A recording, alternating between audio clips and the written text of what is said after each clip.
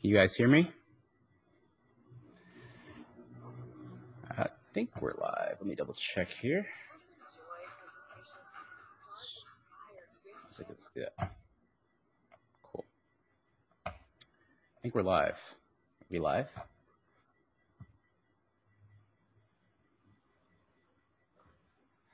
Should be live. Yeah, we're live. All right. If you guys can hear me, go ahead and give me a yes in the chat. I'm just going to pull the chat up here. I want to check if we can hear me.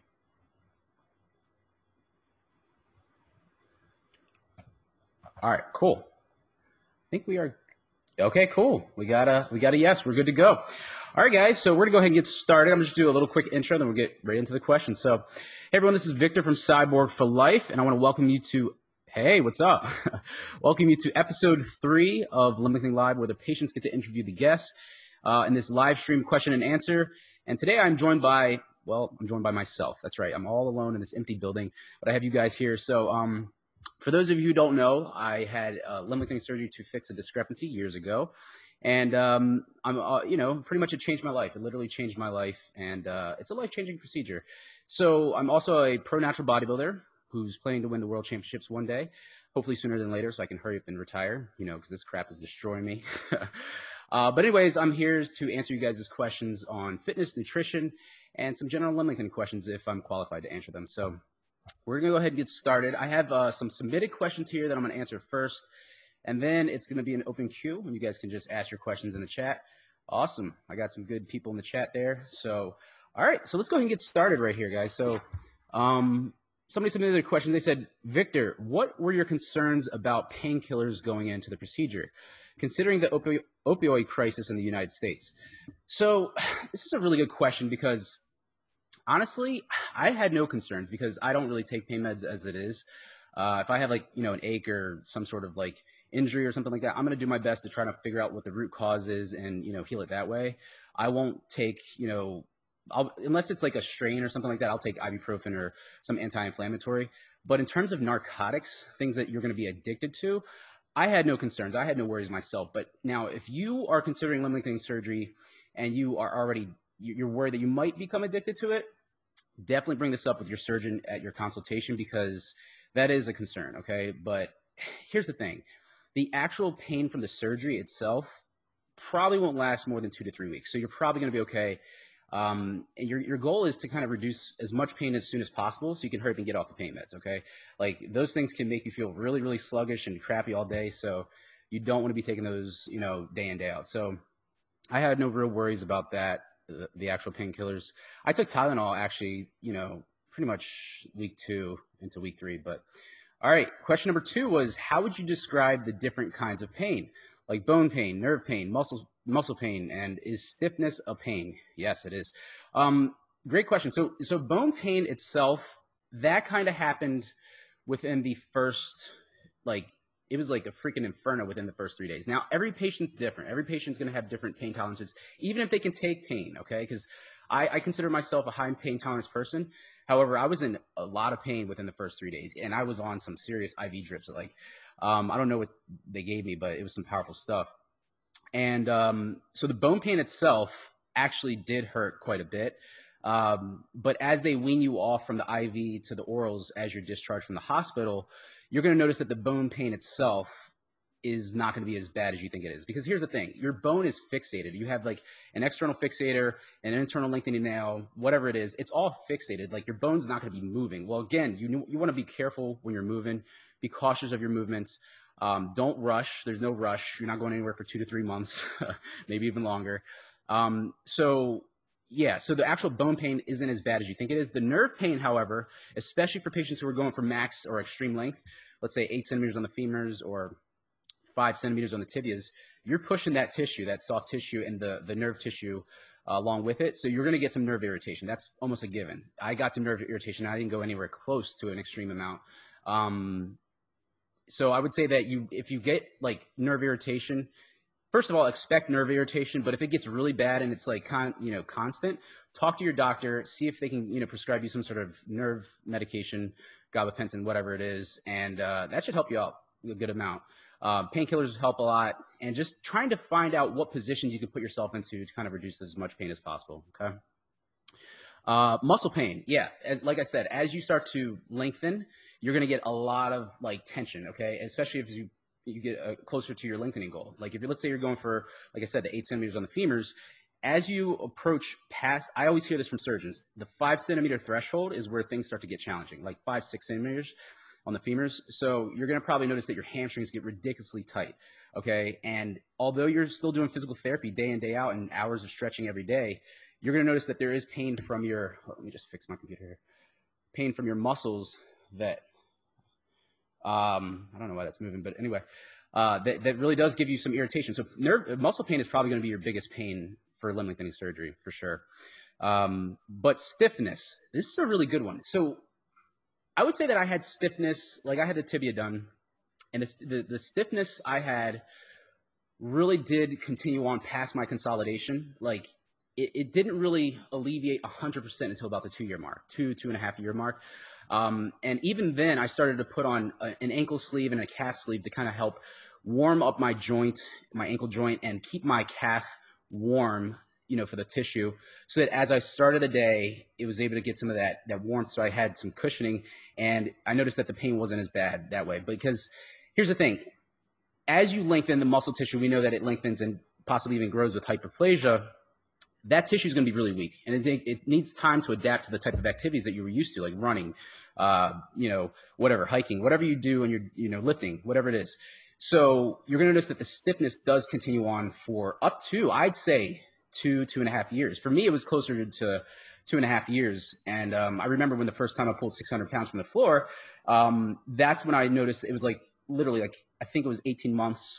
Sorry, it was like a little over 24 months after my surgery. And I said, okay, I'm pretty much back to 100% by that point. So stiffness is a pain as well. Yeah, so muscle pain and stiffness pain is probably going to be the most pain that you're going to get from the surgery after the initial 4 weeks. 4 to 6 weeks, the bone pain, the nerve pain is going to be closer to the end of distraction. And then that, from what I hear from patients, they say that the nerve pain really starts to alleviate because of the fact that you're not stretching them out anymore. So, all right.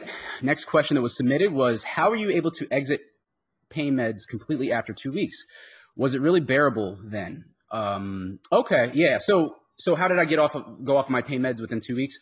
Oh, this is actually kind of by accident. So, so what happened is that, I actually had, like I said, I had the tibia done, and Dr. Conway, my surgeon, she actually created this full leg cast with a, it was like with a foot dorsiflex, so that I didn't get any equinus contracture at night. And what I noticed is that when I put on this full leg cast, within the first 2 weeks, your legs are going to be really swollen. You can ask any patient who has, whether it's bilateral cosmetic surgery or, you know, a single leg unilateral limbic discrepancy, your leg is going to be swollen after you get your leg broken. It's just a given fact. So by compressing my leg down with this full leg cast, when I opened it up in the morning, I noticed that my leg was less swollen. And I was like, and I didn't have as much pain.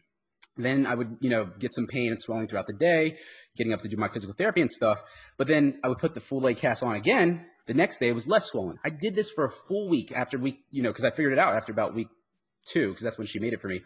And then it was gone. And that's how I went off of my pain meds, because I was like, I don't need it anymore. Like, I had no pain, because the swelling and the inflammation is what really causes the pain right after surgery. You got to understand that it's not really your muscle. You're not going to need to really go crazy on physical therapy until about 4 to 6 weeks, or even deeper into your lengthening.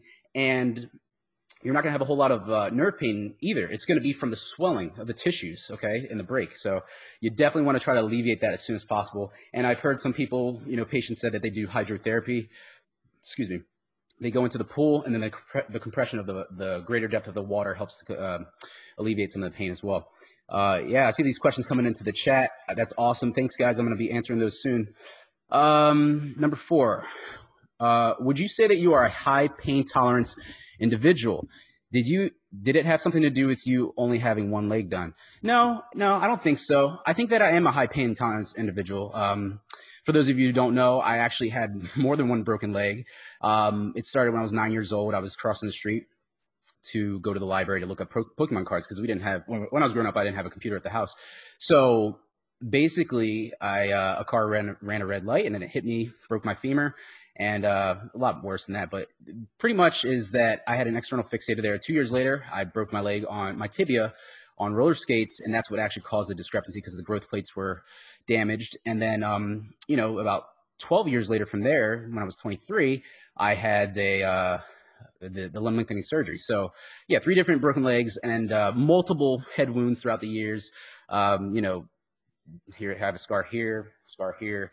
I was a stupid kid. Let's just say that. So, in fact, one time I was going down the street on a scooter that my friend told me had brakes and it didn't have brakes. And if I find this kid, but anyway, and apparently I was trying to stop myself and I was going so fast down this hill and I went into the front yard of somebody, and then before I knew it, my head had hit the brick wall of somebody's house, and I was bloodied and battered. And the guy carried me up to my house and then took me to the hospital and stitched it up. But anyway, that's it. So yeah, I think I am a high pain tolerance individual, and I think that also my sport of bodybuilding has allowed me to have this ridiculous amount of pain tolerance, because to do what I do day in, day out, you have to have a little bit of grit, meaning like you can handle a little bit of getting knocked around and you get back up, essentially. And I think that that's what Dr. Robbins was saying in his Limb Lengthening Live. He was saying that, patients, if you're considering limb lengthening surgery, get active, do something, whether it's running, going to the gym, playing tennis, racquetball, basketball, volleyball, frisbee. I don't care. Just get up and do something. He was right, because when you do that, you're being active. You're using your physicality, and that's going to help you prepare a little bit better for this surgery. Okay. Me, I was already, the hospital was like my second home. So I was very used to it. I still was, shocked by it, because again, you go in fine, you have no pain, and then all of a sudden you wake up from the surgery with a ton of pain. Okay. Even if you're looped up on all kinds of painkillers, you're going to feel some pain, whether it's between pain doses. Okay. All right. Patient number 2, question here. These are still the submitted questions. Then we have some in the chat on the webinar, and then we're going to go into the chat on YouTube. You guys are awesome. All right. So I am a casual OMAD. Oh, she put in parentheses here. 1 meal a day dieter.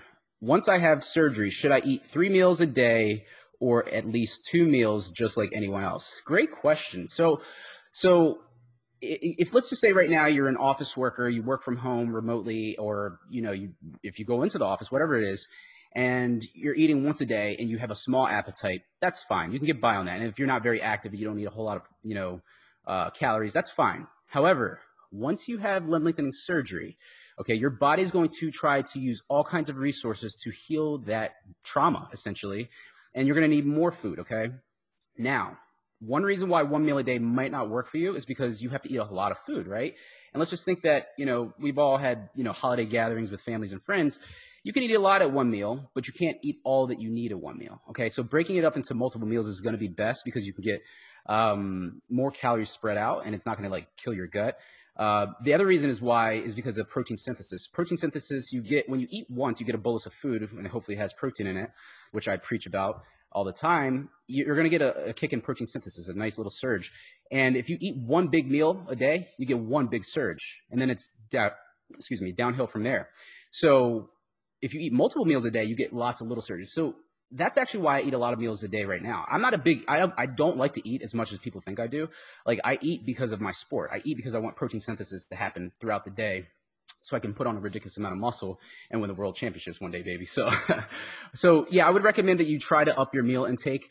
It's a good thing to kind of prepare yourself for the surgery, get into the habit of eating a little bit more frequently. I would say that you're probably best with at least 2 meals a day, possibly 3. And you're going to probably notice that after surgery, you're going to start losing weight. And I will talk about that in a little bit, but you're going to want to eat a little bit more. Okay. Because of the fact that, you're just going to want to like recover faster. Think about it, when you get hurt, let's say that you bang your toe on the side of a table in your house or something like that, what will happen is that if you're like in a deficit, meaning that you're not eating enough, it's going to take a lot longer to heal, versus if you're in a surplus or even a maintenance, where your body can have the natural resources that it needs to kind of repair the damage. Okay.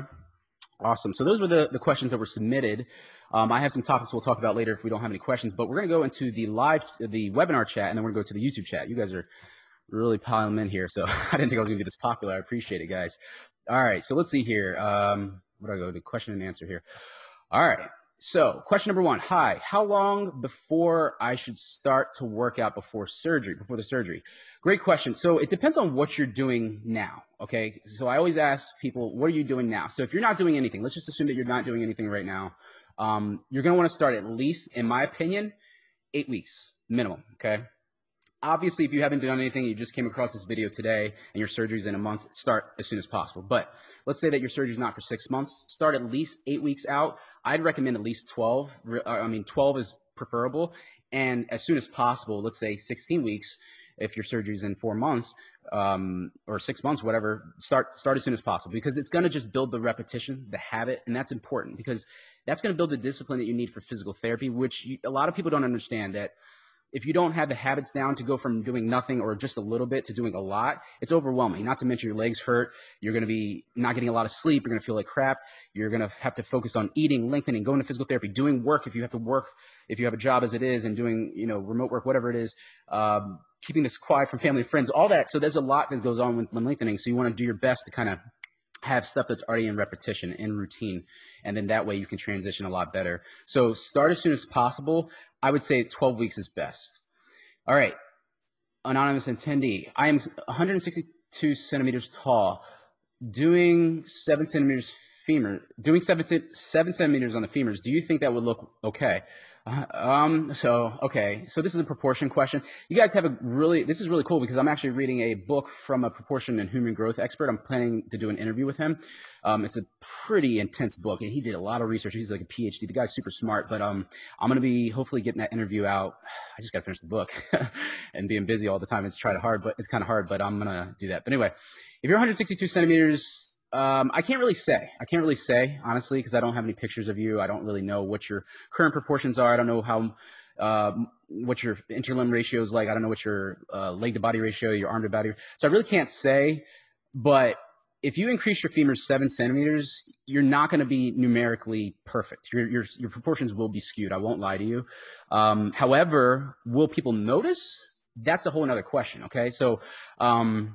I think that no, because 7 centimeters, if you're a guy, I don't know, because you're anonymous. So if you're a guy and you're covering your legs with long shorts or shorts, it's gonna hide a lot of that skewed proportion. Okay, so you're probably not gonna have a big issue with people noticing. Will you notice when you're taking a shower and you're looking at yourself in the mirror or whatever? Yes, you probably will. You probably will notice that your proportions aren't perfect. But who cares, right? Like it doesn't matter because you're not gonna be walking around naked outside, I hope. So, all right. So I don't think you're gonna be noticed by anybody else, but will your proportions be perfect? No, they won't. Now, if you get the tibias, then your interlimb ratio will be more balanced. However, will your proportions be to your leg to body ratio to your will your leg to body ratio be proportioned? Probably not. It's going to be skewed. But again, there has been studies saying that longer legs are more attractive. Okay, this was in a study a research paper that I read, and I think the subjects were men, and they had it was they did a heterosexual study and they had women who were looking at the men and they're saying that, guys with longer legs are more attractive. So limb lengthening may work in your favor there. So, all right. So I answered that. All right, let's see here. I'm going to do jaw surgery due to health problems. Should I schedule the surgery before or after limb lengthening? What's more important to you? Like, honestly, if you want to do the jaw surgery and you said health problems, so get that done first. That's more important, definitely. Health before appearance. Okay, what supplements should we be taking before and after surgery?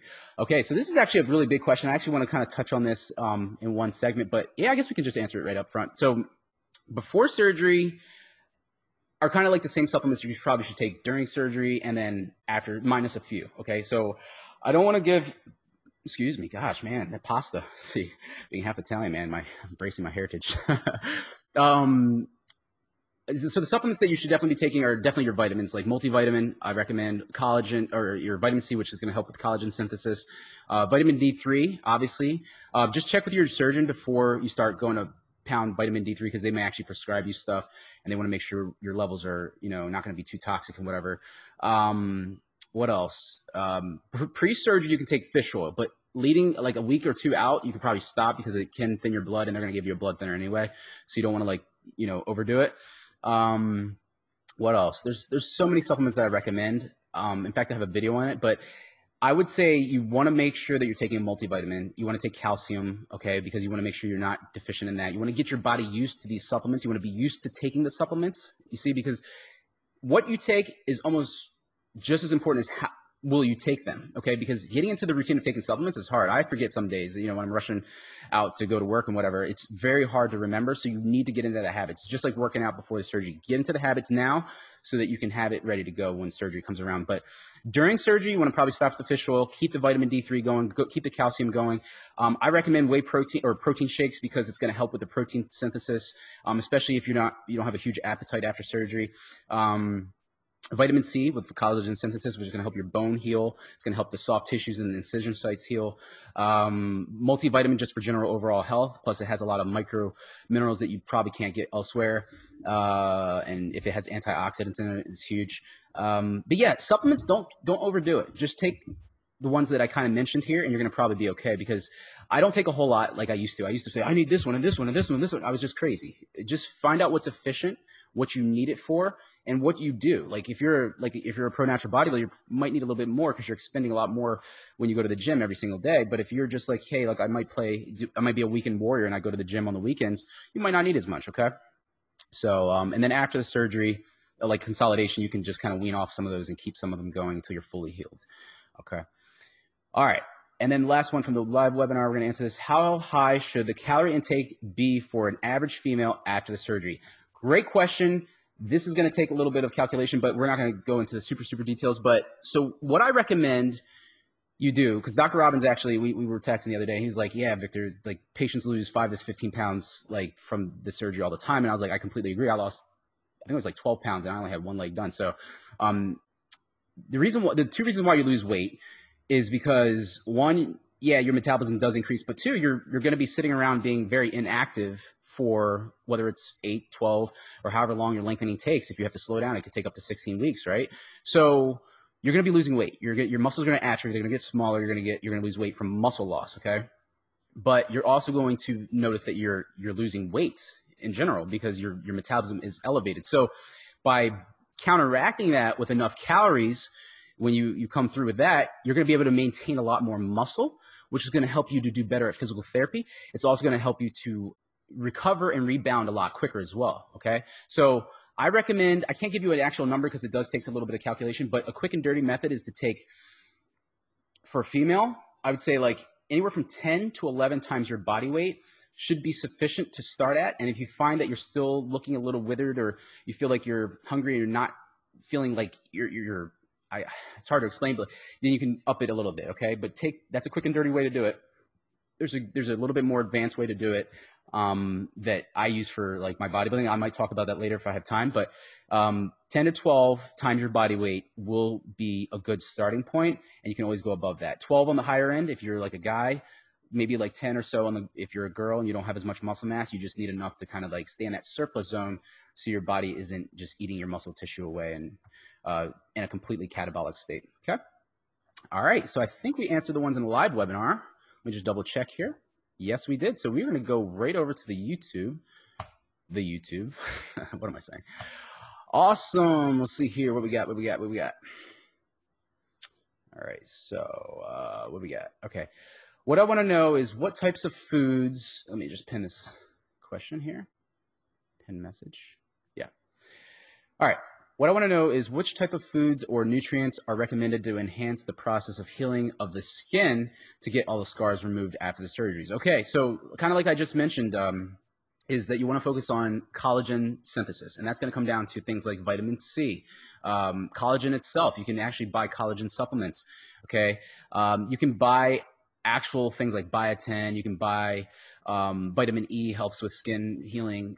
You can buy all those things, but here's the thing. You got to remember this, and this is what I thought about too, because if you're getting, whether you're getting internal lengthening device or you're getting an external fixator, you're going to have like they're going to put the device in and then they're going to take it out. Okay. So putting a lot of topicals and taking a lot of supplements for incision healing between the device implant and the device removal may or may not be a whole lot very helpful.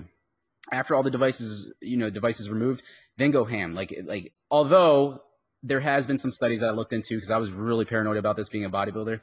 that say that if you address the scar within the first 6 to 8 weeks, it is a little bit better. So using topicals like Mederma, I know Palmer's has like a scar serum. Those things can help fade a little bit, okay? But in terms of the actual scar itself, it's going to be there. Scar tissue is completely different from normal skin. So you might need, if you want to completely, let's say you're a model or something, you might need to go for plastic surgery after the surgery and get some small revisions done. But you should be okay. But vitamin C is huge for collagen. Collagen itself combined with vitamin C is good. And then things like biotin with skin, vitamin E and stuff like that. Okay. All right. Let's see, we got this one here. What are your top foods, meals to eat while dieting to not binge eat? Great question. Oh my gosh, man. So personally, like I said earlier, I'm half Italian, so I always go for pasta. Like that's my thing. It fills the crap out of me, especially if you use the pasta sauce too. It has some sodium, so it'll bloat you a little bit in the stomach and it'll distend the stomach until you say stop eating. But one little trick is whey protein. Whey protein has a I forgot what it is. It's some peptide in there that actually blunts the ghrelin hormone, which is your hunger hormone, one of your hunger hormones, and it'll actually kind of suppress your appetite. And let's say you're really famished and you're like, you're driving home from work, you want to get home to dinner, right? And you don't want to go to the fast food joint on the way home. Have a whey protein shake in your car. Take that, and you're gonna be like, I'm not as hungry anymore. And you can get to dinner, or you can take a shower and then dinner or whatever. Whey protein does the trick for at least 30 minutes to an hour. So that is the trick there. And make sure it's like not really sugary or combined with a lot of stuff. Make sure it's like actual just whey protein itself, and you should be okay there. Because sometimes if you eat sugar, it'll kind of stimulate things. All right. Oh, well, he said top foods. Protein. So I actually do this thing called food sequencing. If I'm like on a low carb or low calorie diet while dieting, so that I don't eat a lot, I'll drink water. It's water first. Then I'll go for, if I have vegetables on my plate, I'll eat those. Then I'll go for the protein. Then if there's fat separate, which usually isn't, I'll eat that. Then I'll eat the carbs last. Okay. Because obviously I'm a low carb dieter. I still keep carbs in my diet just because that's what I do. But that's what I do. It's food sequencing. That's a little trick, guys. Use that and you will kill all hunger for life. Unless you're on like a 1800 calories before the contest, then you're just going to be hungry regardless. All right. So what do we have here? How do I stop premature consolidation from happening? All right. Well, premature consolidation from happening, that's a surgeon question, really, and it depends more so when you're actually going in for your checkup. So I can't say for your actual case, but there are ways, and which basically lengthen a little faster. And if your body synthesizes collagen and/or the bone matrix really, really fast, and you have an overflow of calcium, like hypercalcemia, then talk to your surgeon and make sure that you're not taking too much calcium, which really is rare, or vitamin D3. It's very rare, so you're probably going to be okay because your body can get rid of a lot of that. So to stop it, besides going a little bit faster on the distraction, there's not much you can do, but the surgeons are really good at monitoring that. Okay, so we have another question here. I do CrossFit I've done CrossFit since 2015, and I'm planning limb lengthening next February, March in Germany by Dr. Betts. But I've heard about the Paleo Institute in Poland. Do you have any idea or tips for me? Have you heard? All right, so I don't want to get into the surgeon war because we all know how that goes.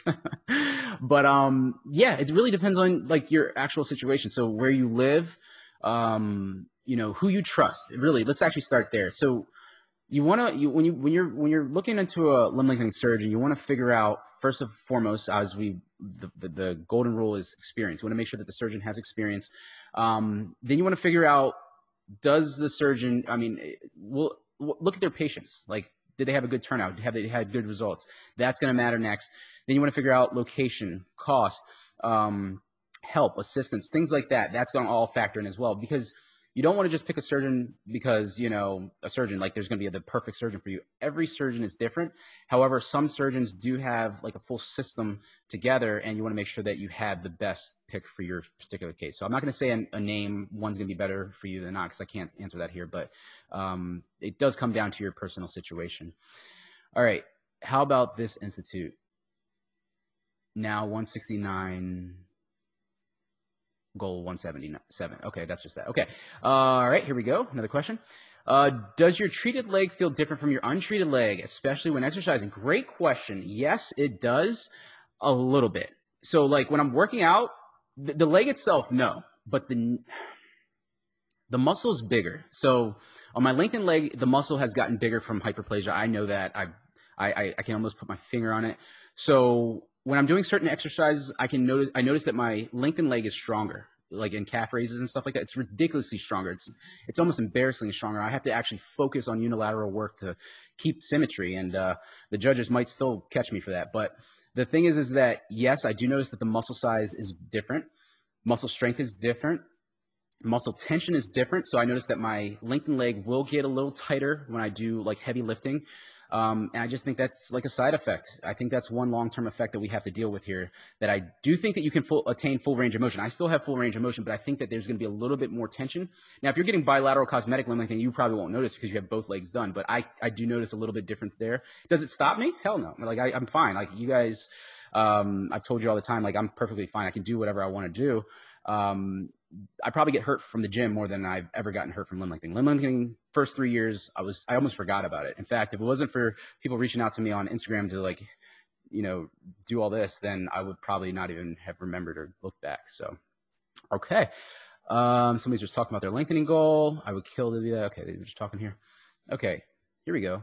Question: how to get my glutes medius activated aggressively during the bone consolidation post lengthening. So the glute medius is kind of like a hip rotator and abductor.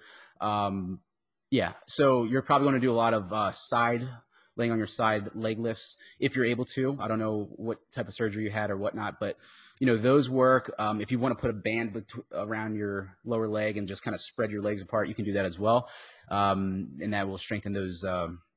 The glute medius big time. Also the clamshell that's laying on your side and just spreading your legs as well.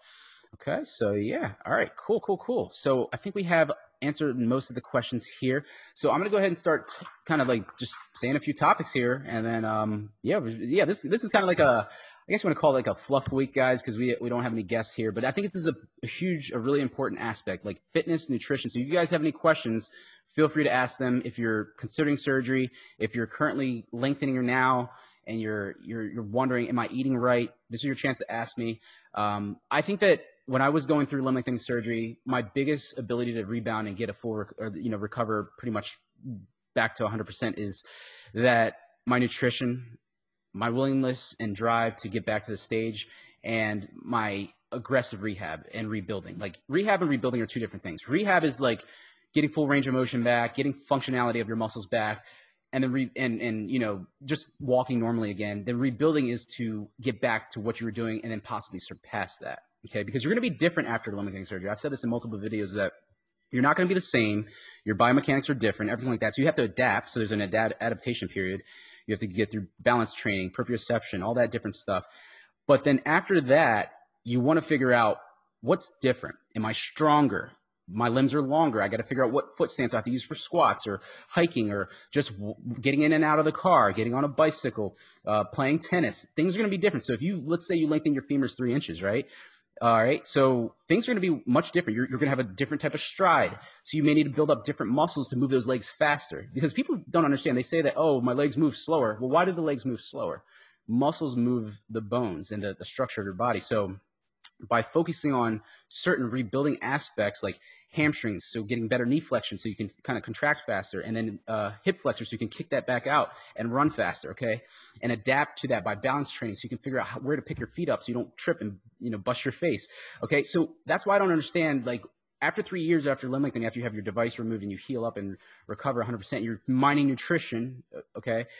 I don't see why you can't make a massive recovery and get back to doing everything you do now, okay, and possibly better, because I think that, yes, we're not going to be perfect, or we're not going to be fully recovered. We're going to be probably, like I said, 95 to 98%.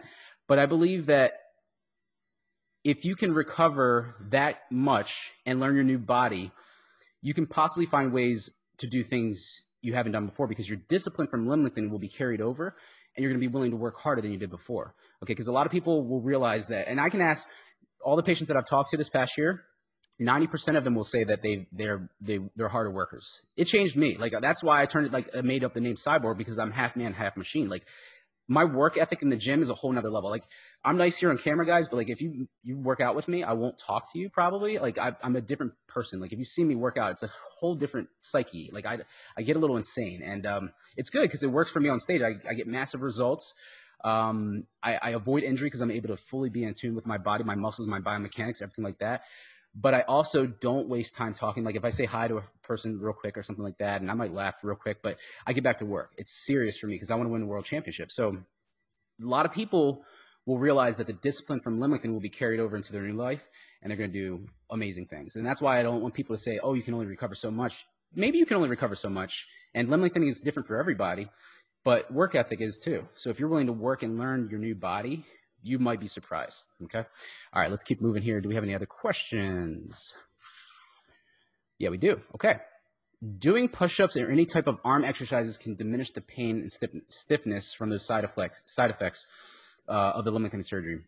Yeah, so you want to make sure you keep your upper body super strong because when you get limb lengthening done, you're going to realize that your arms are what move you around. Okay, so you're not going to be like you're going to have a walker, crutches, wheelchair to push in and out of, stuff like that, toilet, shower, all that different stuff, especially if you don't have a fully weight-bearing device. So you're going to want to make sure that you are keeping the tricep strong. Okay, so doing dips in the gym, chest presses, shoulder presses, keeping the shoulders strong, reverse shoulder work because that's going to help keep your posterior shoulder strong so you can kind of like pull back and do things like that. Your traps, your whole upper girdle, your whole upper torso, your core. Okay, so you can pivot your body a lot better. These things are so important for limb lengthening. It's ridiculous. Okay, and fortunately for me, I was already preparing for a natural bodybuilding competition. I did it. I got last place, and that's why I actually was, motivated to get limb lengthening done. But I did it, but I was really in good shape, and it helped me tremendously for limb lengthening. Okay, I was already in the zone of the diet mode, so I had the foods and everything like that. And I was pretty lean. I had a good amount of weight, and I already knew about nutrition, but it helped me recover a lot better. So that's why my results might be different from another patient who had a discrepancy or any other patient in that matter. That's why you guys are here getting all this information because I want to help you when your lengthening comes along. All right. Here we go. What's the best approach to quickly stretch out tight hip flexors after bilateral femur lengthening? So if your bones are consolidating, let's say you're a few weeks into consolidation, you're able to kind of like lay in any position or whatever like that. The Thomas stretch, the modified Thomas stretch are huge for the hip flexors. The world's best hip flexor stretch where you put your foot behind you on an elevated platform and you kind of lunge down and dropping your foot back and kind of bending your quad. I would get up and show you, but you're probably not going to be able to see. But it's a tremendous hip flexor stretch. Basically, think of like a lunge position with your foot elevated on a bench. It's kind of like a Bulgarian split squat, but your foot is up and you just drop down all the way and then kind of really lean back. You'll get that hip flexor stretched out. That's an amazing one. In fact, I think that's probably better than the Thomas stretch if you're able to do it. If you can't do it, Thomas stretch is very safe if you're just in consolidation.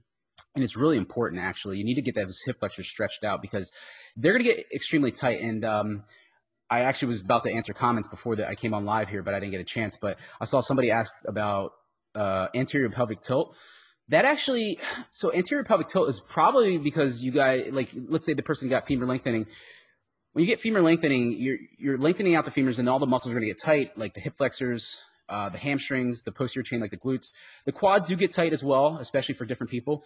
But when you get anterior pelvic tilt, it's because, and also you've been laying down a lot, sitting down a lot. So that lower back, the lumbar muscles are going to get very tight. So they're going to have like an excessive arch to them. So you need to just, once you get walking again, a lot of that will alleviate. Natural walking, doing functional movements like body weight squats when you're able to, walking up and down stairs, getting back to your functionality is going to really help you get rid of a lot of those things. But tight hip flexors, the Thomas stretch is going to be an amazing stretch for you. Okay. Is it needed to take painkiller, or is it needed to take painkillers? Oh, to diminish the pain. Yeah, no. So great question. So like, will painkillers need, or can you do it with exercises? Painkillers will help you mask the pain. Exercise will help you get rid of the pain and stretching. Because usually the pain is caused by the muscles. So by activating muscles, fixing muscle imbalances, reducing muscle tension that's pulling on the joints and tugging at them at different angles, that will help you get rid of the pain. So masking pain and getting rid of pain are two different things. So definitely do your physical therapy and your rehab and your rebuilding. All right, let's see here. While researching the surgery, I couldn't find anything on balance. Does a patient have to relearn how to do things that require balance, like bicycle riding and roller skating? Yes, you do. You absolutely do. Like, I only had one leg done, and I had to relearn how to walk. It's crazy. Because, like, when I started walking, I actually, for the first probably 2 to 3 weeks, I was almost tripping on my own foot because it was in my own brain. The proprioception, like, I think it's, a lot of that comes from the occipital lobe. So a lot of that I was used to for years of basically just kind of having that leg discrepancy.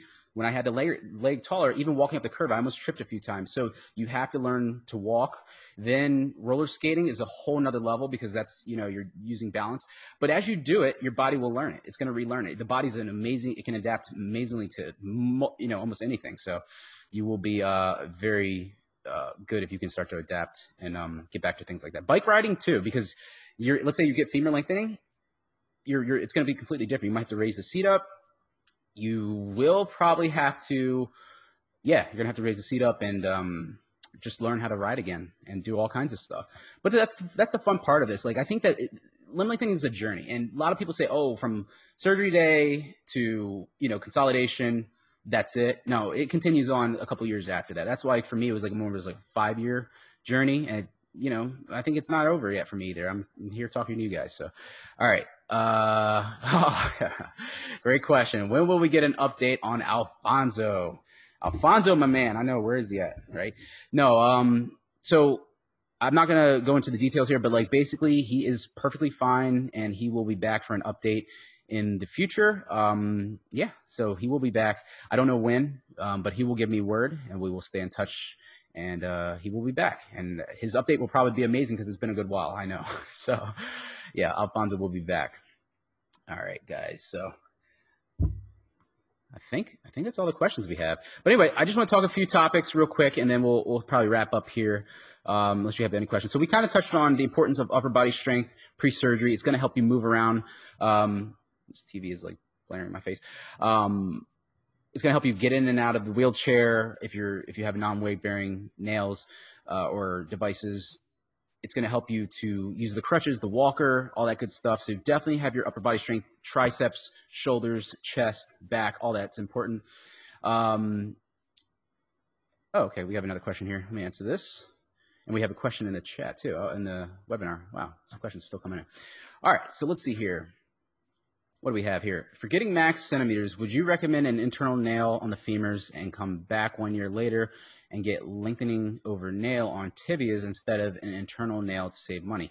Yeah. I mean, that's an option. Yeah, for sure. Like, I definitely recommend internal nails for the femurs. I'm not a huge fan of the lengthening over nails for the femurs just because of the soft tissue damage that it does and stuff like that. But yeah, you could do that. I know a lot of now.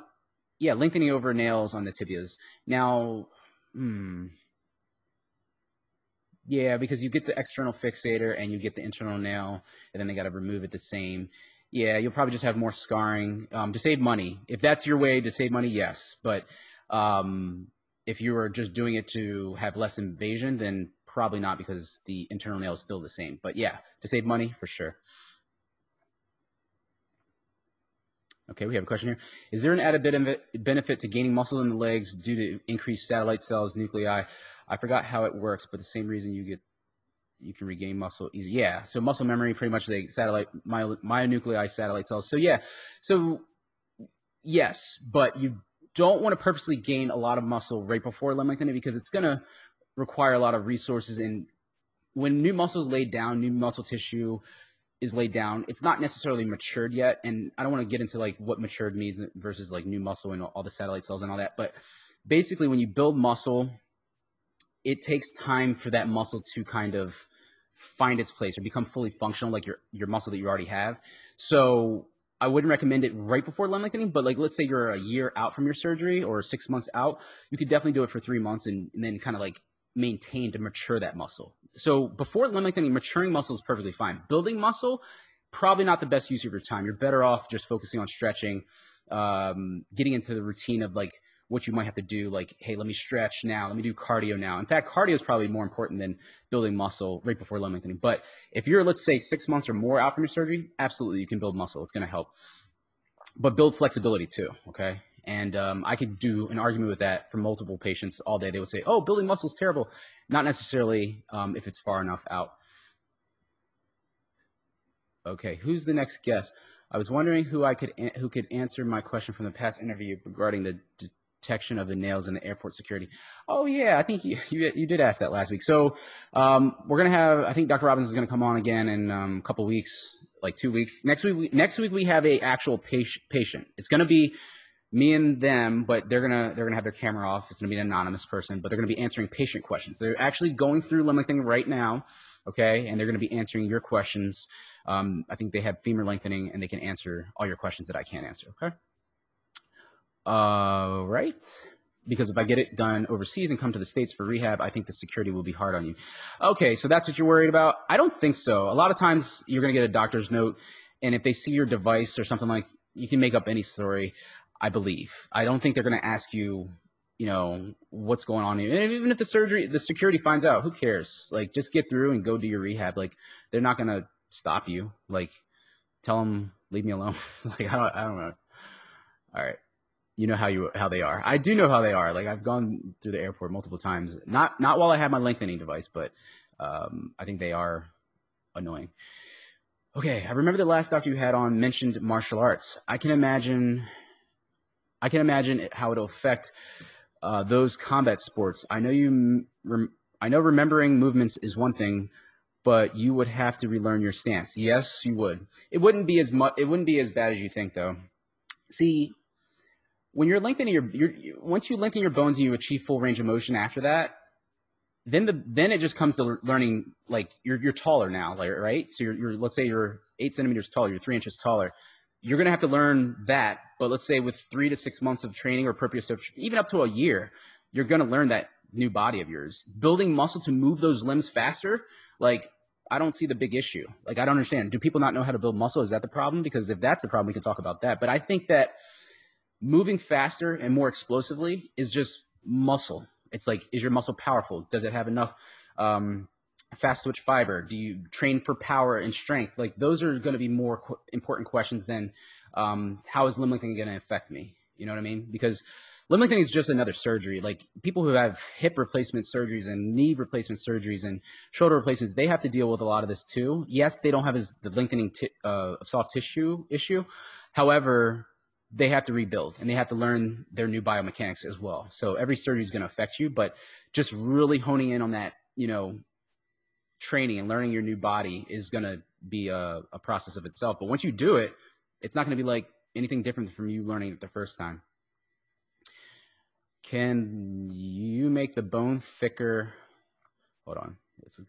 After the surgery, heavy training. Yes. My bone healed amazingly well when I went from I think it was like my 6-month checkup, or no, 4 months, when I was done lengthening and I was able to walk, like where I was done consolidating, I was able to walk.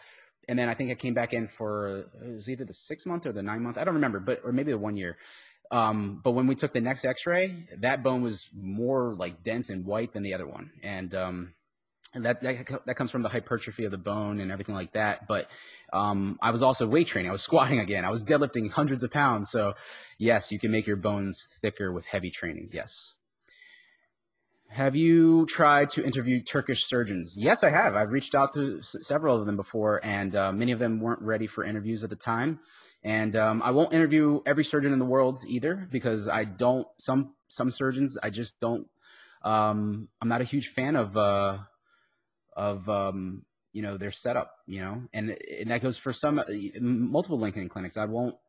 You know, and it's not to say that they're bad surgeons. It's just that my beliefs, you know, I don't want to bring them on because I think that, you know, it's a serious surgery.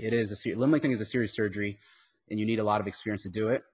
But I have reached out to Turkish surgeons, and I have a few that I've reached out to, and I'm waiting for a reply. So we'll see what happens. As well as other places internationally. So there are people that I'm still planning on interviewing. But I'm also working on interviews with growth experts and patient stories. You know, we want to kind of give you like the broad spectrum of limb lengthening, because just talking to a surgeon is not going to do anything for your life after surgery. That's just going to make sure that they line your bones up, they fixate the thing properly, and make sure you don't die in surgery, right? But the surgeon's literally there for the first 2 to 3 days. When do you see them next? The next checkup to check your x-ray?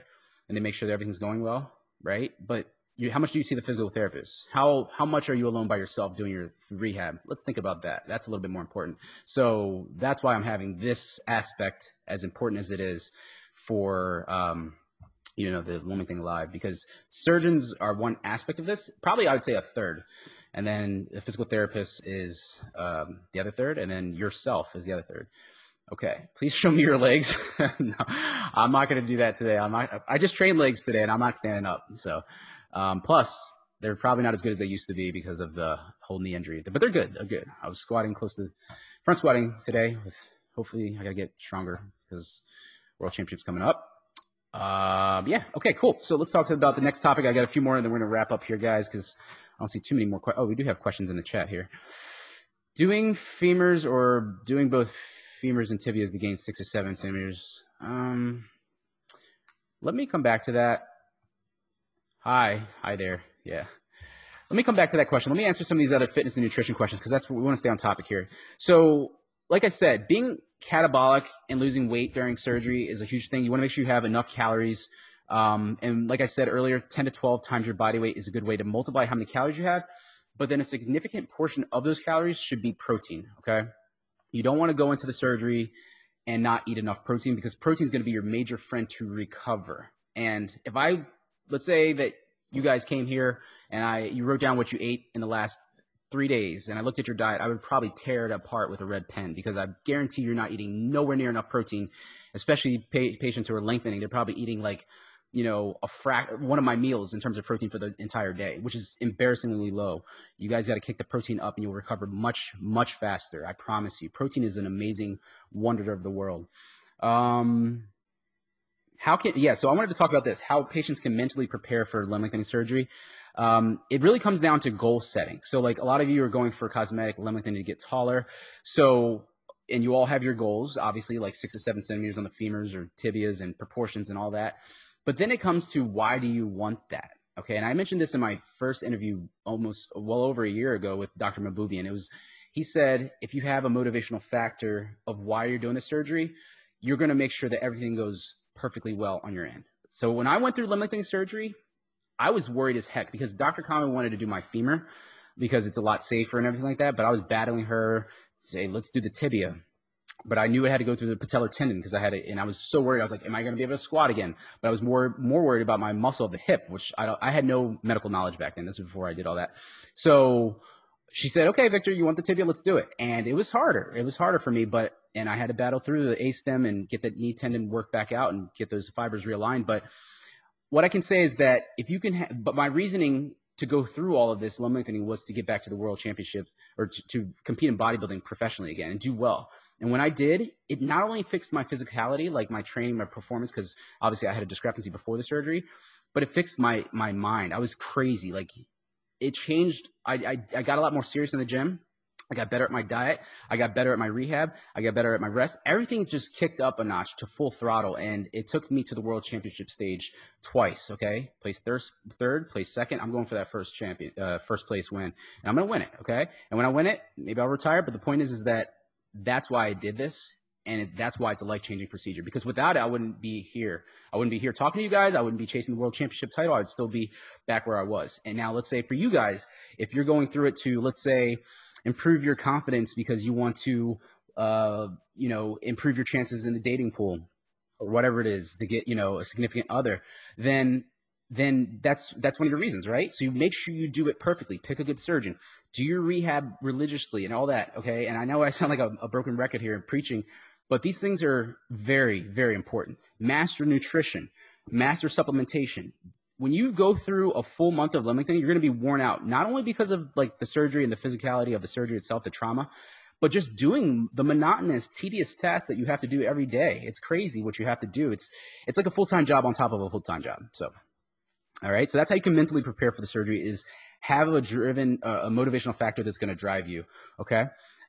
Pain tolerance training. This is another thing. So like I said earlier, get active, do something, whether it's like a sport. Lifting weights is great because it takes a lot of grit to get through, a weight training session properly.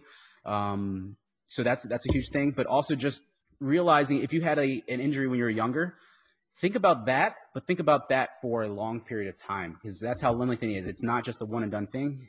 The first week or two is very serious, but then you have to go through this arduous journey for, like I said, probably 12 weeks if you're going for the full length of the femurs, which a lot of you guys are. All right. We talked about supplements to heal bones. So yeah, we talked about a lot of this stuff here. So we're going to go ahead and answer some more of your guys' questions, and then we'll probably wrap up here shortly. Because again, Victor gets hungry really fast. All righty. Okay, so we have another question here. I had a cruciate ligament operation. Can I still get the limb lengthening surgery done? So this is kind of like a surgeon question, but I can kind of, reiterate what Dr. Robbins says. He had a patient that had an ACL injury, and he said that they were able to still get it done. As long as it's not a fresh injury and it was in the past and it's healed now, yeah, you should be able to okay. But obviously your surgeon's going to check you out at the consultation. So let's see here. How many grams of protein? 1.5 to 2 grams per pound body weight? My man, yes. That's pretty much what I eat. But that would be ideal. That would be ideal. But it's a lot harder than you think. And we're talking protein, like protein amounts. You would use like a fitness or a calorie tracker. Like there's things like MyFitnessPal, Calorie King, whatever. If you track your calories and you realize what you're eating now, you might realize that you're not eating enough to get to that amount. But yeah, I would say like at least 1 gram per pound of body weight in terms of protein will be sufficient for limb lengthening. But if you're trying to build muscle and recover faster, the surplus would be better at that 1.5. I go to 2. It's probably a little bit, unnecessary, but don't mind me. I want to go to that guy in Las Vegas. Okay. Say hi to him. Can a doctor really realize? All right.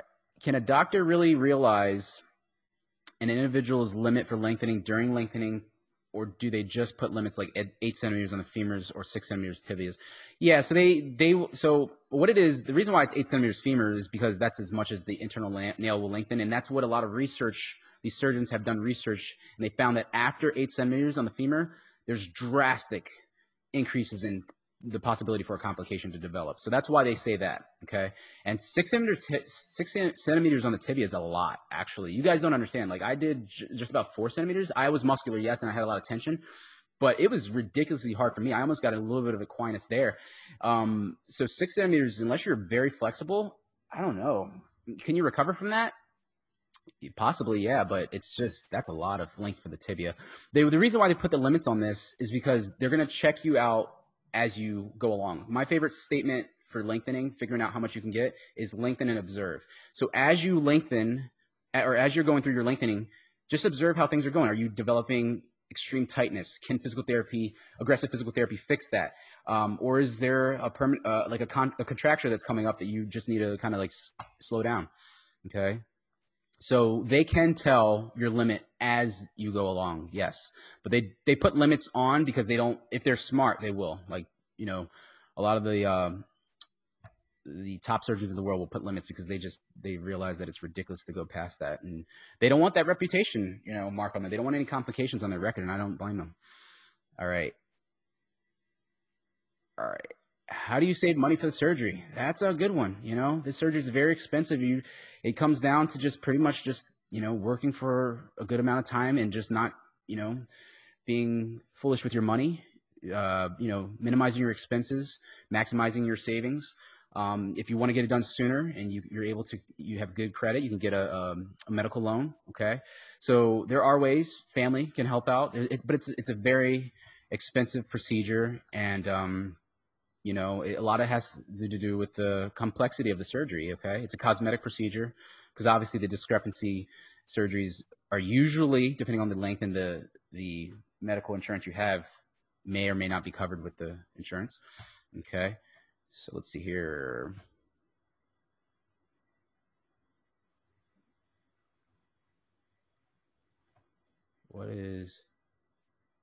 Okay, this is a good question.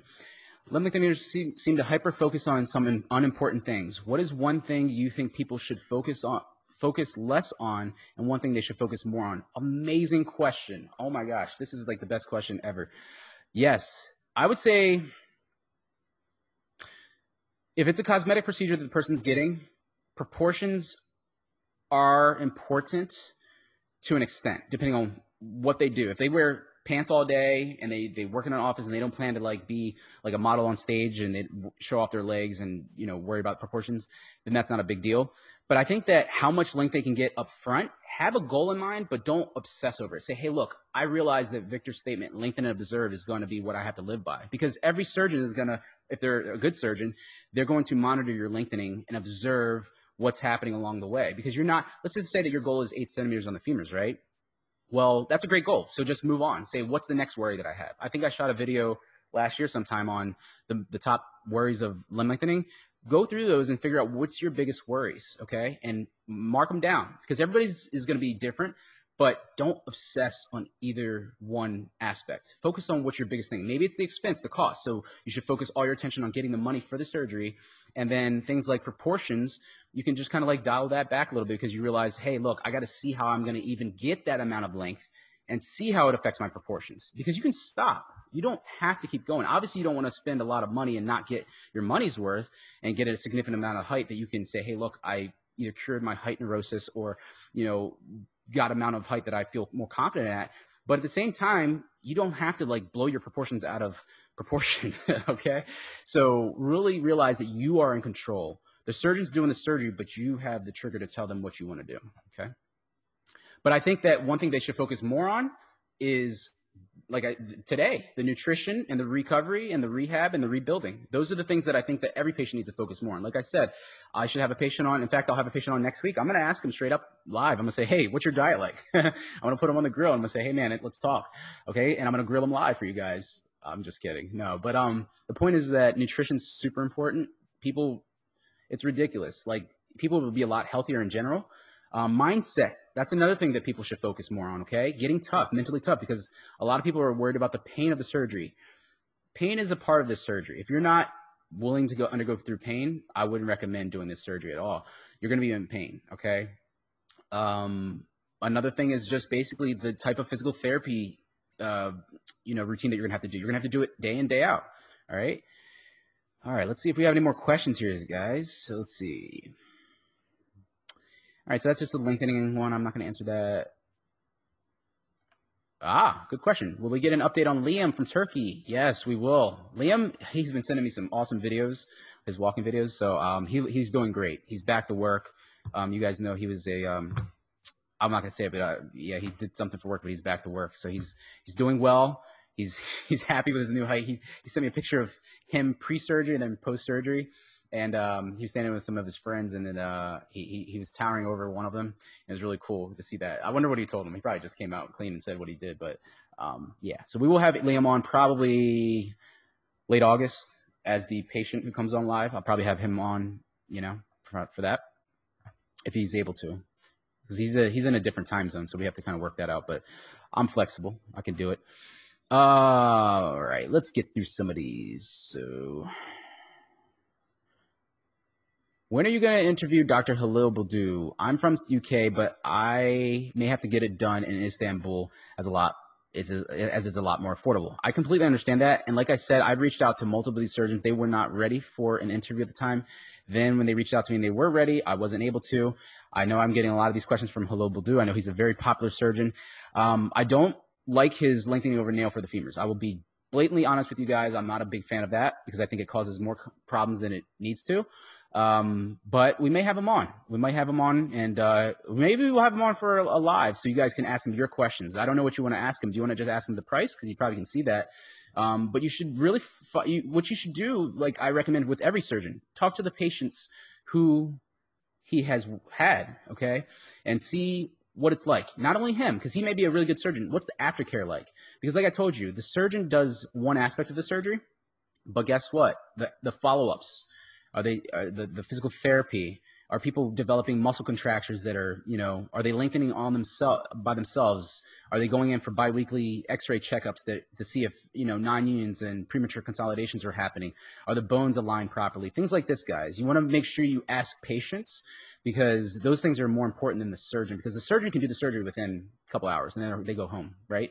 But the physical therapist, the patient, is left to do a lot of stuff by themselves. So yeah, so we'll find out what happens with that.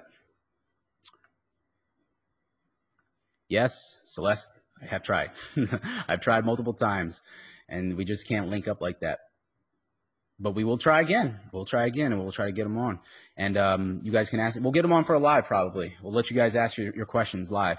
I think that'll be more efficient because I don't know what you want me to ask them. Okay.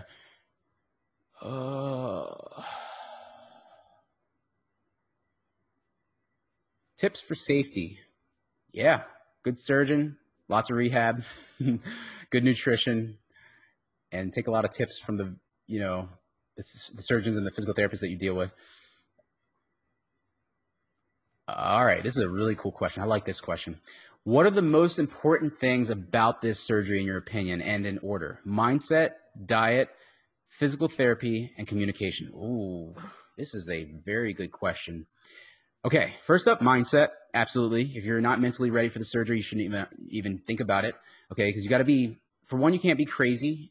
Okay, because the surgeon's going to look at you, they're going to talk to you, they're going to have a clinical assessment about you. They're going to figure out really quickly, if they're not just about the money, if you're a viable candidate. Okay, and if you are sane, but you have problems that they believe can be helped with this procedure, then you clear that path. But then the mindset to undergo the months of physical therapy and to realize that there are risks that you're undertaking and that you're going to have more time, another journey on the back end to rebuild and get back to where you are. And there might be a chance that you never do. So that mindset of just reality and possibility is going to be a huge aspect. Great question there. So after mindset, I would say physical therapy. Okay. It's probably a little bit more, diet's so important, but like physical therapy, because obviously keeping the muscle tissue pliable and supple while you're lengthening is so important. Then it's probably going to be communication. I guess you would mean with the surgeon and the physical therapist. I'd say communication.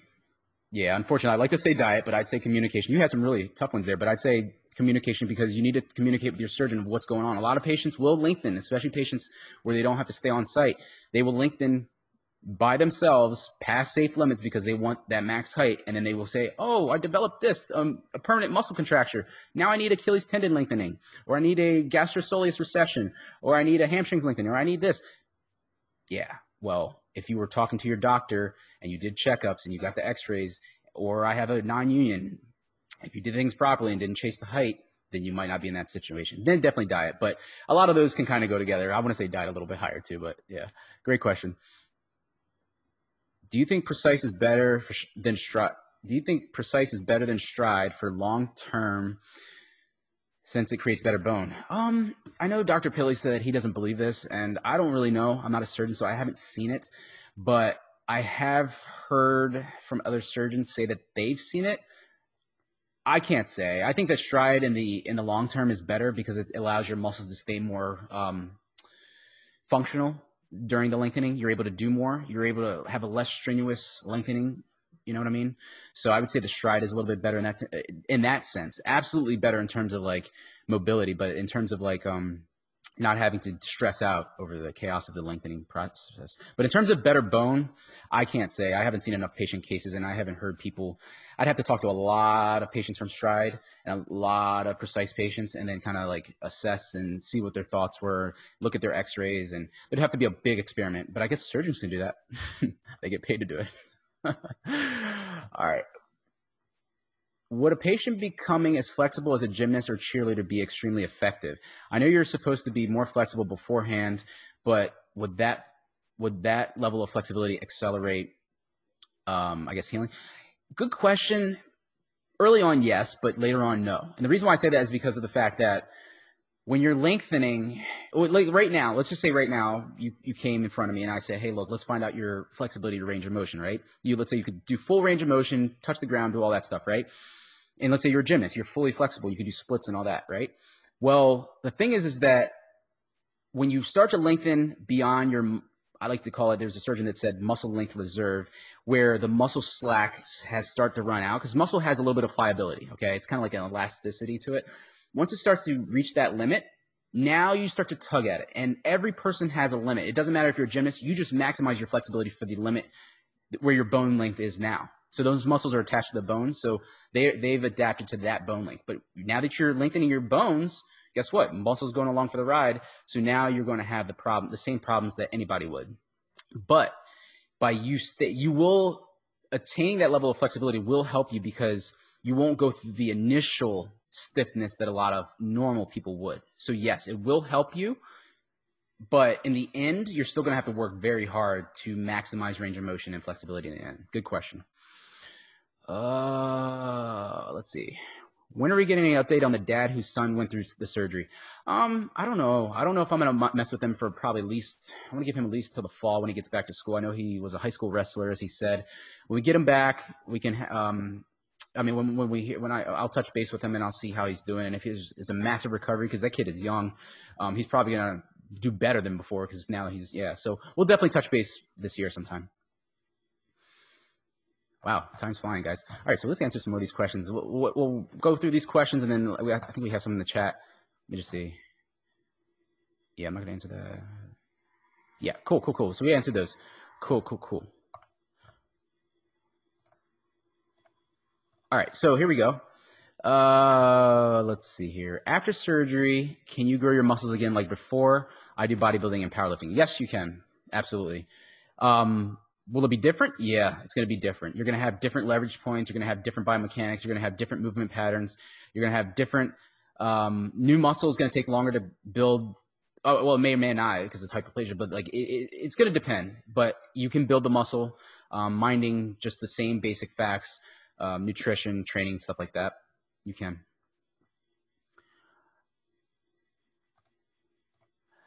Hey, Cyborg. Hey, I've seen some of your videos of fully healed limb lengthening patients running, and something about their legs just seems off, like the knees are too low to the ground for their height. They look weird running. Yeah, so what happens when you lengthen, you said they lengthen femurs. I guess they lengthen their femurs. When you do that, they're affecting their interlimb ratio, meaning that their tibia length to their femur length is going to be different, right? So that's why the knees look lower to the ground.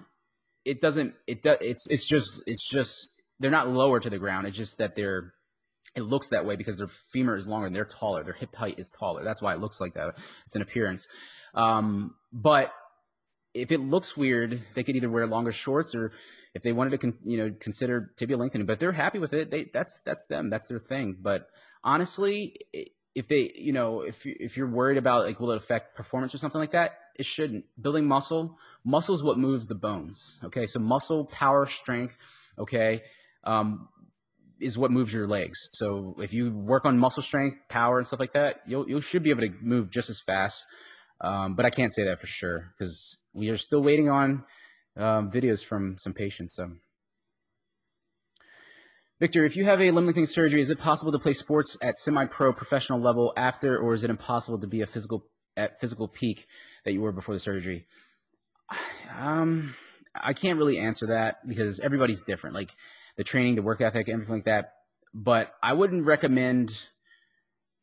So if let's just say that you get this done after your heyday and you're done your sports career and you just want to get back to doing what you did before, it's going to take time. It's going to take at least 2 years probably, even if you're pushing at full speed in terms of rehab and rebuilding. But then after that, I'd say that you could probably get very, very close and probably do the things that will keep you happy. Will you be able to do what you did at your peak?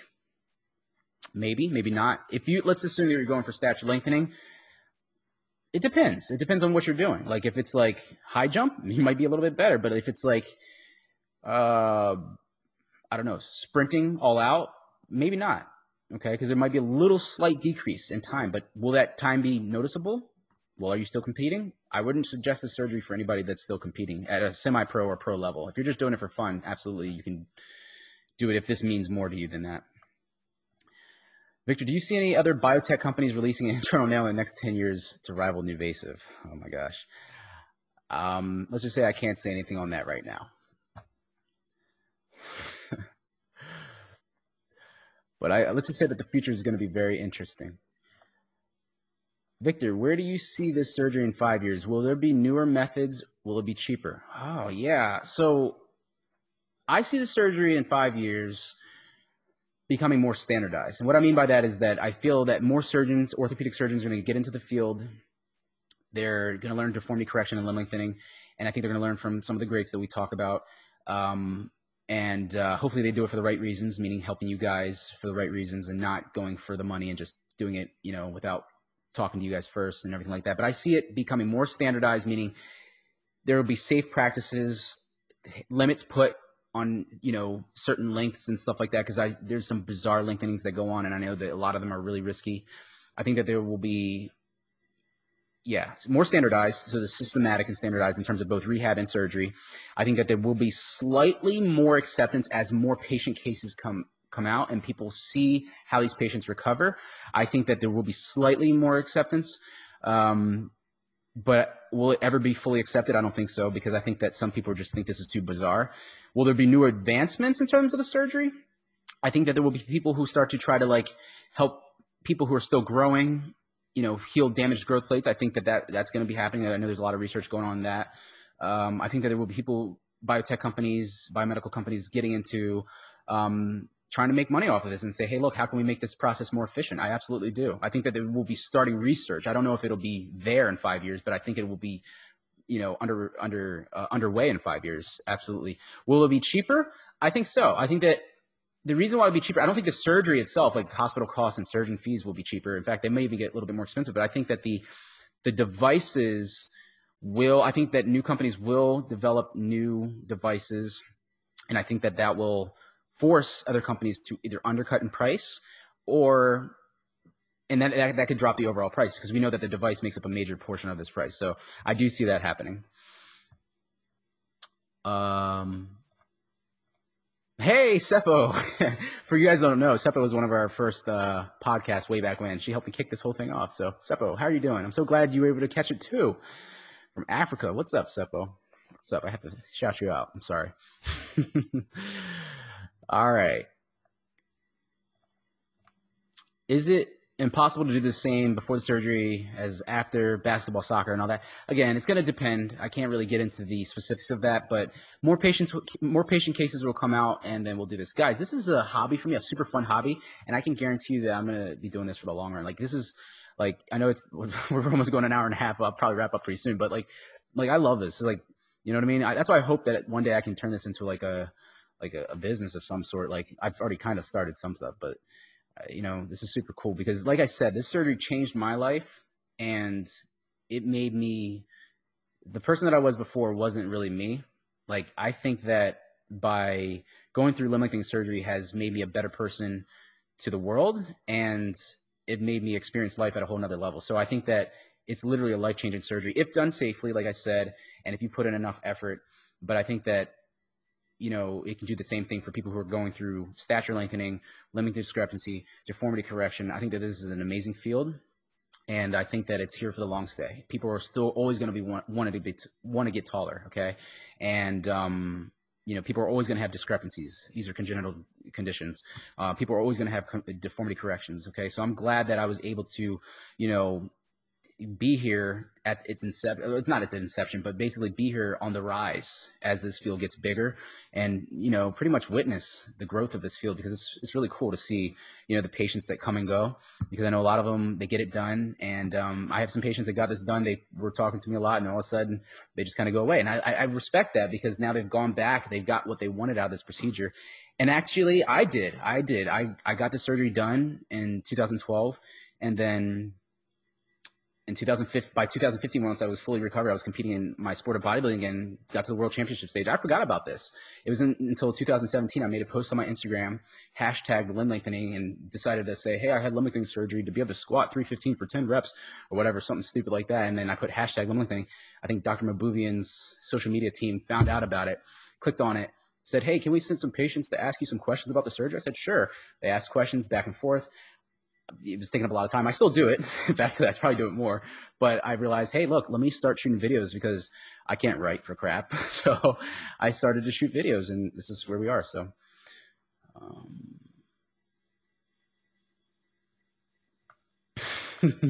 Victor has inside information. I don't have any inside information. I don't have anything. Okay, here we go. We got some more questions. I'll stick around for a little bit more, guys. I don't have anything to do tonight. I clear my night off for 2 hours for this Limiting Live, so I can try to do the edits and the timestamps. They might not be out till tomorrow, but all right. So this person's asking, where did it go? Is the lengthening over nail method not recommended for femur lengthening? I'm asking as I am meeting with Dr. Halil Badu, and he said that lengthening over nail is totally fine on the femur, and I can definitely get 8 centimeters on the femur. See, again, I'm not knocking Dr. Badu on his surgical technique or his experience or anything like that. I'm just saying that I personally, here's the thing. I've had an external fixator on my femur, not for lengthening, but that thing tore up my muscle on my legs. I had, some really deep debrided scars and stuff like that. So I'm not a fan of it. Okay. I'm not a fan of the external fixator. Now for deformity cases, sure. And that's kind of what I had, but for lengthening, there's 90% of surgeons do not agree with that on the femurs. I know it's cheaper, and I know people, this surgery is stupid expensive. I know that, but to risk, I don't know.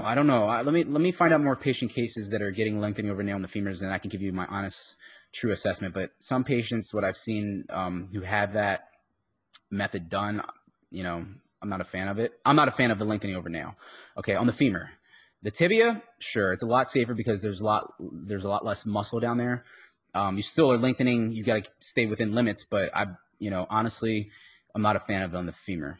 Just my take, my opinion. Again, this channel is based on my opinion. So, but your surgeons, they know what they're talking about. So, do you know the rehab program if you do the arms? Yeah. So, what you want to do with your arms? Dips, tricep extensions, bicep curls, anything and everything you can do for your arm strength, shoulder strength, stability, because you're going to be using your arms a lot for limb lengthening to get up and out. I didn't have the stride nail on my one lengthened leg. I had the other leg, but to use crutches, thank gosh I had broken legs before and I knew how to use them, and I said, hey, we go again, pretty much. But I was good with that stuff, guys. But get used to it. This is a really good technique. Here's what I want everybody who's going to go through limb lengthening surgery done, who's going to get it done, to do. I want you to buy crutches or, rent them or whatever, a walker and a wheelchair. Learn how to act as if you're not using your legs. Okay. And say, hey, look, step on a scale and say, I can only put 50 pounds on my legs. Okay. And move around and do your daily routine for one day. Okay. Take a weekend, a day on the weekend, and just spend a whole day acting as if your legs were broken. If you're getting bilateral lengthening done. Okay.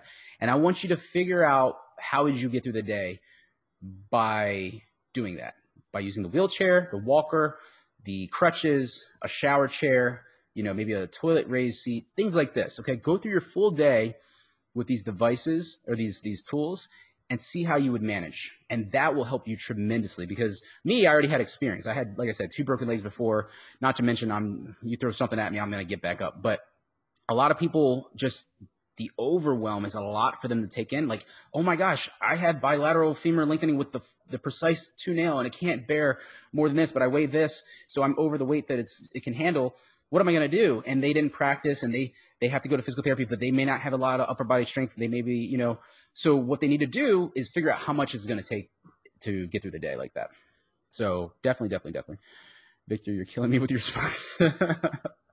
Yeah, man, I'm telling you, stay alert. If you're planning your surgery a couple of years down the line or whenever you're saving up for it, stay tuned. I can say that this industry is on the rise. This industry is heating up. That's all I'm saying. It's interesting to me. I haven't seen a futuristic industry like this in a long time. Like I'm in the healthcare industry for work, the medical industry for work, but I'm also in the fitness industry for my part-time work that I do.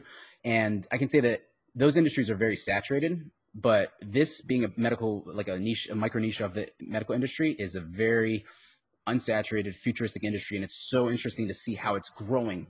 Okay. So I think that just stay tuned. It's going to be cool. Yeah. All right, guys. So we're going to probably wrap up here shortly. We got a few more, and we'll wrap up in about, I don't know, 5 or 10 minutes. We'll get that, and then I got to eat. Your boy's got to train some shoulders tomorrow and calves. Got my calf training to do. All right. Last question. I noticed you said if you weren't competing, you wouldn't recommend the surgery, right? Yeah. Is that what you said? I noticed you said if you weren't competing, you wouldn't recommend the surgery, but you also said it depends on your sport. Oh, okay. If a person is a professional fighter, does it matter? Professional fighter, I don't think it matters what you do, but I think it matters when you do it. So, like, if you're a professional fighter and you want to get this done and you're going to professionally fight after, because it makes sense that you get it done sooner because you're younger and you want to heal up properly, I think maybe going for conservative lengthening is probably your best bet then, if you want to take that route. I still don't recommend it, no, because I think that it can take a lot of time out of your training. And Dr. Robbins said it on his live. He said, if you get it done, then 2 years, it's going to take you time to get back to that. It's not going to be like you're going to be removed from your sport for 2 years. Like I was removed from bodybuilding. I was, guys, I'm 210 pounds right now. I was 160 pounds after lengthening. Okay. Obviously I was really lean. So, but I should have been about 180 at that type of body fat. Right. So think about that. That's 30 pounds of muscle. Obviously the muscle memory came back really quickly as I started to get back into my sport, but bodybuilding is a lot of closed chain movement, meaning my feet are on the ground. Like, let's say professional fighting, let's say you're doing boxing, you have to use your feet a lot of footwork, right? So that might take more time. That's a lot of like dexterity and a lot of agility. So you might need to be careful with that. But if you want to get it done, and let's say you have 10 years left in your sport, definitely go for conservative amounts. Don't do anything like crazy to the extremes because you will be impacted big time. But like maybe, I'm not going to say how much length or anything like that, but definitely be conservative with your lengthening. Talk it over with your surgeon and be very careful. Okay. I know it matters, but they don't sprint and compare times. So would it be like your case to where it didn't affect your sport? Professional fighters, yeah, like I said, like I really feel like I feel like it could affect your sport a little bit because they use their agility early on within that 2.5 years. I feel like it could affect your sport. So you want to be very, very careful about how much length you're getting. Conservative lengthening is a very easy thing to rehab from. Most surgeons will tell you 5 centimeters, you're going to be getting back to full 100% recovery. Like, but is 2 inches enough for you on the femurs, you know? And if you do like 3.5 to 4 centimeters, 4.5 centimeters on the tibias, you're probably going to make 100% recovery too, like I did, right? But the same thing goes. They have to put that nail through the knee tendon. You have to heal that up. They have to pull those rods out because when your devices are still implanted, let's say you have the nail in, you're not going to be 100%. You got to get that thing out because especially in the tibia, the screws go through like around the interosseous membrane, like where tibia and fibula connect. So I feel like there's a little bit of rigidity. It's not like fluid motion where your bones can kind of flex and your muscles can flex and you can be natural. So get your devices removed, then push rehab and rebuilding 100%. See, for me, it was lengthening, rehab, then I, consolidated, then I did some rebuilding, but I realized I had to get the thing out at the 1 year. Okay. I rebuilt about 80%. I said, okay, let me get it out. Then it was another rehab and then it was 100% rebuild. Okay. So I was being very strategic. It was a chess game for me. I said, okay, when does this journey really, when can I start pushing things and say, hey, look, I'm 100% natural. It's called Cyborg for life, but when am I going to have all the devices removed? When can I start saying, hey, look, I want to be permanent after this and be done with it? Do you think there are some concerns that come with this surgery? Hold on. There we go. Do you think that there is some, shoot, why did that go off? Sorry. Do you think there are some concerns that come with this surgery becoming more well-known? Also, thanks for everything you do. Well, thank you for being here with me. Yeah, so that come with the surgery becoming more well-known. Yeah, there is, honestly. Here's what I think about that. That's a fantastic question, actually. And I want to say this. I think that what we're doing here with Cyborg for Life is turned out better than I could expect. And the reason why I say that is because this is a positive community. I built it from scratch, meaning that you guys are the ones who want the surgery. You guys are prospective patients who want to get this done. So it's a positive community, right? I built it the way better than I thought it would be. I said, if I do this, I start talking about all this crazy surgery, all kinds of crazy trash talk and negativity is going to come, but it didn't. Like I might get a crazy comment here and there, but like, honestly, this is like the most amazing. That's why I love doing this because you guys are so awesome. But I think that, now, don't get me wrong. I do get a few weird looks from people who know that I'm doing this. Like sometimes at the gym or wherever I'm at, people check what I'm up to, and I don't care. I'm open about what I'm doing right now, but I can handle that. Like I'm happy to handle that because I'll be the spokesperson for this. I don't care because this changed my life so much And I know what it can do for those who want to get taller too, stature lengthening. Okay. And I'm going to speak openly about this procedure if asked about it. I'm not going to go on to the news unless they, ask me, but like, I'm not going to purposely try to make this more popular. It's going to get that way from the patients doing it and people searching for how to get taller. It's naturally people are going to find out, but I hope they find out organically. Like, you know what I mean? That's why I don't run any ads or do anything stupid like that. It's a community that I'm building, like a kind of like a community, you know what I mean? So, but I think that my biggest fear with this getting more popular and well known is that it's going to undergo scrutiny. The people who think it's bizarre and extreme, they're going to come in and say all kinds of crazy crap. And I think that, that can be a bad thing if it's not matured and shows enough good patient turnouts. You know what I mean? So like, once we have enough patient cases that say, hey, look, that person has recovered and they're happy. That person's taller. They went on the date with the person they wanted. They got married and they had kids and they're happy. They lived properly. That person got the job that they wanted. That person fixes discrepancy. He's not going to have scoliosis anymore. That person was able to get back to his sports and do that. That person doesn't have, a congenital femoral deficiency anymore. Things like that. That's what we need more of. That's why I started this patient-centric channel. And that's why I'm doing this, because I want it to grow. I'm trying to mold the industry before it becomes mature, if you know what I mean. So I'm trying to make it positive before there's enough negativity to muffle it out. I hope that makes sense. So that's why I'm really doing this, because I don't want the negativity, because there are people who want to do this just to, talk about it. Obviously, when Alfonso came out with his story and he talked about it, he got a lot of negativity. And I know you guys probably heard of that. It wasn't his fault. It was just the way that the public's not ready for this yet. But if we do enough on our part to say, you guys rehab really, really well, you followed the guidelines that the surgeons talk about on this channel, you guys are staying within those safe limits, you rehab 100%. and you live your lives properly and you share your story and you can go on and do what you want, that's fine. Then the world can see this. They can say, hey, look, I see myself in that person. I get it done. And then now I can go and, change the world too. You might be that one person who pays it forward for somebody else. You know what I mean? That's what this is all about. This isn't my channel. This is our channel. I just might be the one talking here at 8 o'clock, 8:30 on Thursday night. But anyway, I love it, guys. I love everything. I love you guys. All right, next one. Oh, wait, where did it go? What the heck happened? Oh, dang, we have more. You guys are awesome. All right, let me see if we can get this done. All right, we'll stay. I'll keep going until we clear this out. I don't mind. I'll no more than 9 o'clock, though, because I got to train. I got to get to sleep. Do you know of Memphis Depay? He had ACL surgery. Do I know Memphis Depay? He had ACL surgery because of an injury, and within 2 months, he was back in training, and within 6 to 8 months, he was back to his life, I guess. I believe you could potentially get the same after limb lengthening surgery. So ACL surgery, yeah, once it heals, like Dr. Robbins said on his Limb Lengthening Live, he had a patient who had it, and he was back. He was fine. Okay, because it's a different, it's not going to affect things. You're lengthening your bones. The ACL is a completely different ligament. It's in a different area. Because almost everybody who has ACL injury in soccer did not play the same after, but Depay has been in his best form since. Yeah, and a lot of people recover a lot better than others because they push hard in rehab, and some people just naturally have better rehab than that. You know what I mean? So, yeah. So I can't say for sure. Like I said, every patient's different.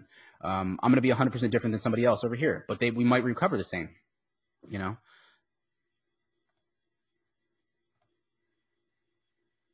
Yeah, that's a great question. Practice. I dare you. I want everybody to do it. Anybody who hasn't had limb lengthening surgery done and is on this chat listening, I want you guys to practice with the crutches, the wheelchair, and the walker, shower chair, whatever else.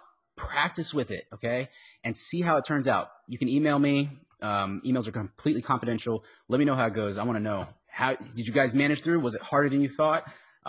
Even practice stretching, doing the physical therapy, for 4 hours a day. Just spend 1 weekend day. Take a Saturday if you're off on a Saturday or a Sunday or some holiday or whatever. Say, hey, look, I'm going to devote this day to a practice trial run of limb lengthening surgery. Okay. The process, and act as if you're lengthening, do everything. Okay.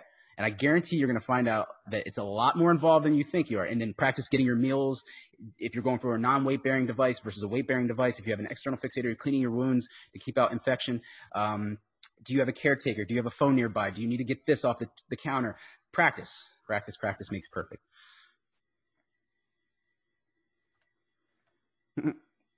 It's growing. Did you see Dr. Mabuvian on TikTok? Is he really on the TikTok? What is he doing on there? What is he doing? Is he dancing or something? I can't even imagine. I was gonna make a TikTok way back. The yeah. Now the okay. Here we go. If you're pretty loose and flexible after you finish lengthening, does that bode well for transitioning to walking? Keeping in mind that you still haven't put any weight on your legs. Yes, it does bode well. If you're loose and flexible, you're going to be a step ahead of those who are tight. Absolutely. But now, once you start to walk, the thing is being loose and flexible will help you in terms of the range of motion, but it won't help you in terms of the weakness of your muscles. So that's a whole other thing. That's part of the rebuilding. So when you start to walk, you're going to notice that you're still wobbly, and that just comes from muscle stability and strength. So you're going to have to rebuild those hip abductors, hip adductors, hamstrings, glutes, quadriceps, hip flexors, calves, all that. It's going to need a lot of stability, foot training. So, but a lot of that just comes from walking naturally, walking longer distances, then eventually, walking, scaling inclines, stairs, downstairs, standing and sitting down in the chair, being more mobile, flipping over and on the side on the bed. All of this stuff is going to be very important because those muscles that we just kind of naturally have, if we're normal right now, then when you undergo lengthening, they've been sitting there for 12 to 16 weeks, especially if you did the full lengthening. I thought you were 240 pounds. You look big as hell. Thanks. No, guys, I'm 210 pounds. Like I said, I'm just shy of 5'9". But yeah, no, the reason why I really say 5'8" on a lot of bodybuilding shows when I go is a little strategy. So in bodybuilding, in natural bodybuilding, when I compete, right, the judges will have, if it's a big show like the World Championships where we had like 27 guys, they asked us for height. Usually they just do it by weight, but they asked us for height so they could make the matchups look pretty even. So I said I'm 5'8", so I could be in the middleweight class and be more competitive. And I won that class, and then I was able to be in the top 3 at that World Championship show because it's like a preliminary, semifinals, and then finals. So it was awesome. It worked really well for me. But yeah, thanks, man. I'm trying to build a perfectly proportioned physique. It's not going to be perfectly proportioned because of the limiting my discrepancy for those years, but it's going to be good enough to beat some other people. Like I said, hard work beats talent when talent doesn't work hard. Can I still get surgery despite the injury? Yeah, you can. Depending on what type of injury it is. But if you're talking about the ACL injury, yeah, you can. Just talk to your surgeon. They should probably be able to blow right past that. This procedure is going to blow up for sure. Oh, what's this? Oh, somebody just pay me? Oh, it's a question. Oh, this is that little chat thing that I enabled way back when. I didn't know you could do that. Oh, yes. Okay, so somebody's asking, becoming a Navy SEAL after leg lengthening, is it possible? All right. So I know my cousin was in the Navy, but here's the take on this. So, all right, let's pin this question. Wait, it is pinned. Okay. So I don't know what the physical examiners are like at the Navy, but I think that if you get it done, let's say you're like 16, or let's say you're done growing at like 17, 18, 19, whatever. Let's just say you get it done pre-Navy, you're done growing. You get it done conservatively, you heal up, you get your device removed, you heal up again, you rehab and rebuild. I believe that you can go into the Navy or any military service as long as you're able to do everything that they can do and better.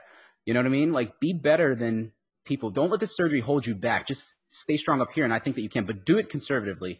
And I think that you probably could. Will they see on an X-ray what happened to your leg and say, you had this? Who cares? Like, I don't think that's going to hold you back if you can do everything that everybody else in the Navy can. You know what I mean? But how bad do you want to be in Navy? Because that is rigorous training just as much as leg lengthening is. So that's going to challenge you. So wait till you're fully rehabbed and rebuilt. Like, you're going to not want to go right in like 6 months after consolidated. You're going to want to wait that full 2.5 years so you can fully, heal up, you know what I mean? And rebuild so that they won't notice anything unless they look at an X-ray. That's why when I went into for my knee injury back in March, he was like, "Oh, I see you had leg lengthening done." When we were looking at the knee, I was like, or you had an internal implant of some sort. I was like, "How'd you know?" He said, "I can see it." You know what I mean? So they might see something. Say you had some sort of correction done for you know, a deformity correction because you don't want to have any type of rotational deformity. Just say that. They don't know. They should know enough. They shouldn't know enough about this procedure until it gets really big. So yes, but definitely conservatively, lengthen conservatively. Don't do anything to the extreme unless you're confident that you can fully recover. Great question. Where are we at? Oh, this is about Dr. Mabouvian on TikTok. So apparently Dr. Mabouvian in Las Vegas is on, I mean, not Las Vegas, Los Angeles is on TikTok. And this person's saying that he's promoting showing a patient results and explaining it. Oh, okay. So he's just doing videos over there. Okay.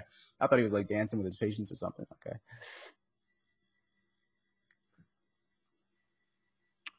Yeah. Yeah. That's a good question. So, yeah, you're welcome. Thank you. That was a amazing question you asked. Victor, what is the fastest period that you can do the surgery from A to Z, from start to end of rehab, if you have the full 100 focus and time to dedicate your life to the process? I'm trying to think. Man, I'm trying to think. So to basically this person. Oh man, I appreciate it. Appreciate the donation, but I'm not gonna answer that other question on here. Nah, we're gonna keep it PG. PG. At least PG-13. Nah. But I think there's surgeries for that. But where were we?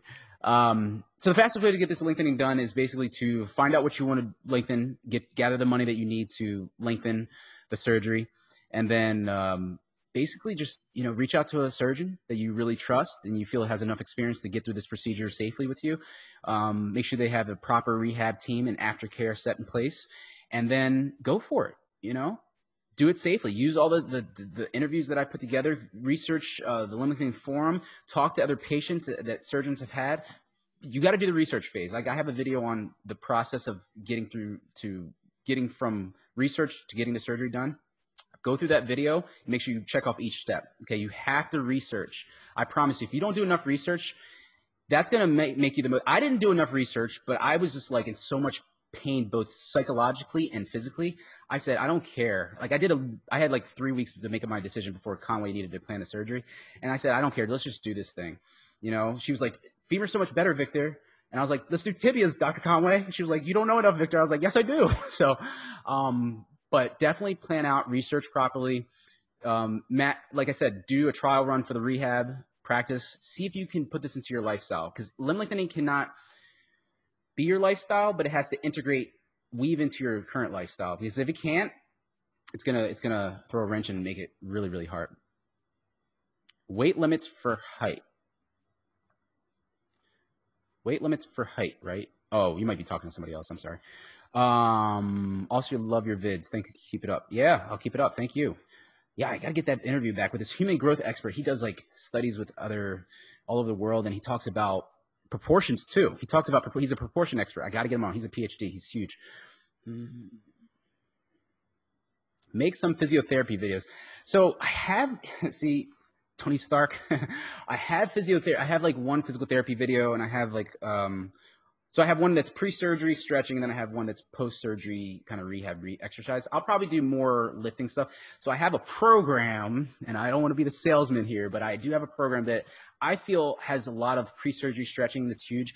During lengthening, you're going to want to follow your physical therapist's routine, because some patients can't do certain stretches, okay, because every patient's going to be different. Some patients can, like me, I would have not cared. I would have done stuff that above and beyond to get back faster, because I was already kind of semi-smart in that space. But follow your surgeon and your physical therapist during the lengthening, but then pre and post surgery, my program's perfect for that.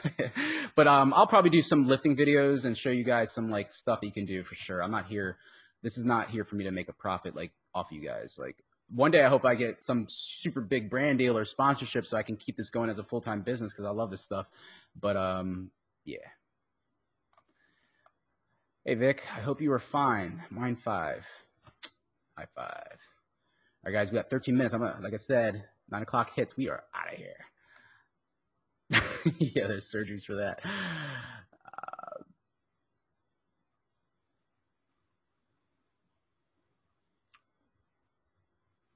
Good question. Do new people you meet in life know that you got limb lengthening surgery since you are quite known on the net? Probably people have seen your videos. No, I'm actually not. I don't think anybody knows anything. And yeah, whatever. What do we have here? 9,000 subscribers. Yeah, that's nothing compared to some people's YouTubes, like millions of followers and subscribers. Yeah, like I said, this isn't. I want to grow the channel for the community, for patients to find out information, but this isn't here for me to like I said, I would love to make like get sponsorships or whatever like that, so I could make this into a business. But at the same time, like I'm not here to so I don't. Nobody really finds out. They say, hey, I know you from YouTube. At least not yet. Patients do. Patients say, hey, look, do you know Cyborg for Life? I love that. That's pretty cool because I'm like a little celebrity in the space. But nah, no. I mean, don't get me wrong. Like I have my link on my Instagram. I think it is like the website because I want people to know that I'm not dead because I haven't posted on Instagram in forever. Mainly because I haven't gotten back to bodybuilding yet, and it gets kind of confusing. Plus, I'm super busy with this. I get a lot of questions. This turns into like a full-time job. I like it, but nobody's really found out. There's people who know what I'm doing, and then they won't outright ask me. So it's kind of like if they see you, let's say you got cosmetic lengthening done for 3 inches, and you start walking around your workplace, and they say they know something's different about you. They like look at you, and they're like, yeah, you look taller, right? But they don't want to say, they don't want to outright like ask you. They're just like, they can't comprehend what's going on. So I think that's happened. People are like, yeah, I know what you're doing, Victor. Like, why are you talking about that? Like, I get those looks. Yeah, for sure. Like people who know me and they click on the link. Yeah.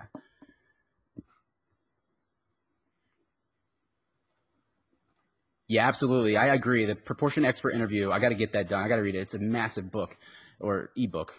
He's going to, by the way, we're going to promote his book on here. So get ready to buy it. Did I buy longer pants after my surgery? No. Well, actually, I think slightly. Like I said, because when you have a discrepancy, it's weird. So I don't like I gained height, but a lot of it was from my spine because I had that scoliosis. So it's weird. So I think I went up like I don't remember what my pant length was. Maybe it was like a 28 or 29 to it, and then I went to a 30. I don't really remember, but I think it was slightly. Not really though. But I know that patients who do more than 2 inches, they usually get longer pants, or at least, yeah, more than 2 inches, like 2.5 or more. Yep. Good question. Once your doctor says you're allowed to walk, does that mean only walking on a level surface, or can you go up and downstairs unassisted too? No, don't go up and well, you can absolutely walk up and downstairs, but don't walk unassisted. Keep a crutch to your side and use the railing. Don't do it right away. Like use those things for like a week or two, and then maybe even longer, because going down the stairs is harder than going up. Going up the stairs is easier from what I remember, especially tibia lengthening. So I remember the day that I was able to walk unassisted, Dr. Conway said, you're good to go. And I walked out.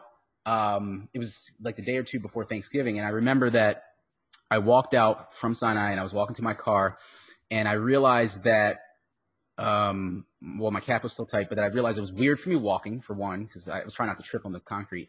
But how did I get down those stairs? I used my crutch and I used the railing to kind of like manage down. But I was walking like a macho guy. I was like, oh yeah, I'm good. I'm taller. I'm fixed up. I don't have an unbalanced leg anymore. But definitely walk on a level surface and use a crutch with the railing to be safe. Because even though you are able to weight bear, most likely all the four cortices and the full bone regenerate, it's not all there. You're not fully consolidated.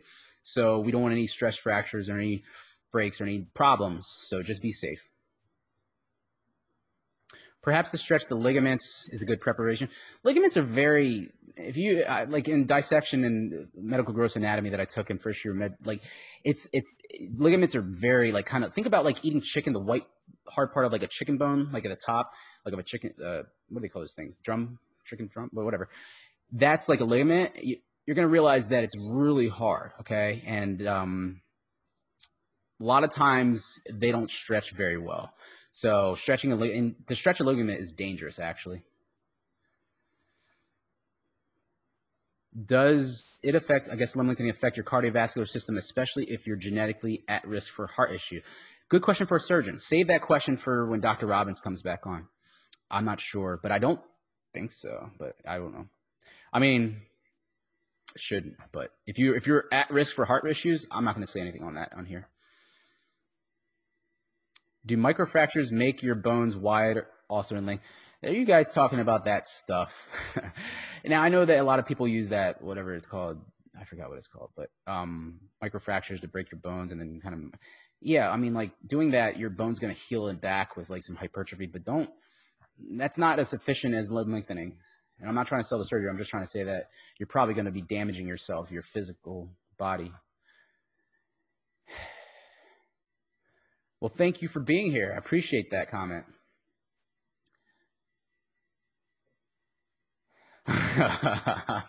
No, is this my house? No, this is not my house. No, I don't live here. This is my workplace. This is my office where I work during the day. Yeah, we deal with a lot of elderly patients, but we also have a physical therapy center. We were supposed to reopen actually. We are reopened, but we're waiting for the patients to get vaccinated. A lot of them are older. So yeah, and then I do have my personal training studio right there. So I train there sometimes in the early morning and the evening. I had a few clients. So yeah, it's a really cool thing. It's all in one spot. No, this is my house. Sometimes it has become my house because I've slept right there on that couch. Don't tell the director, but yeah.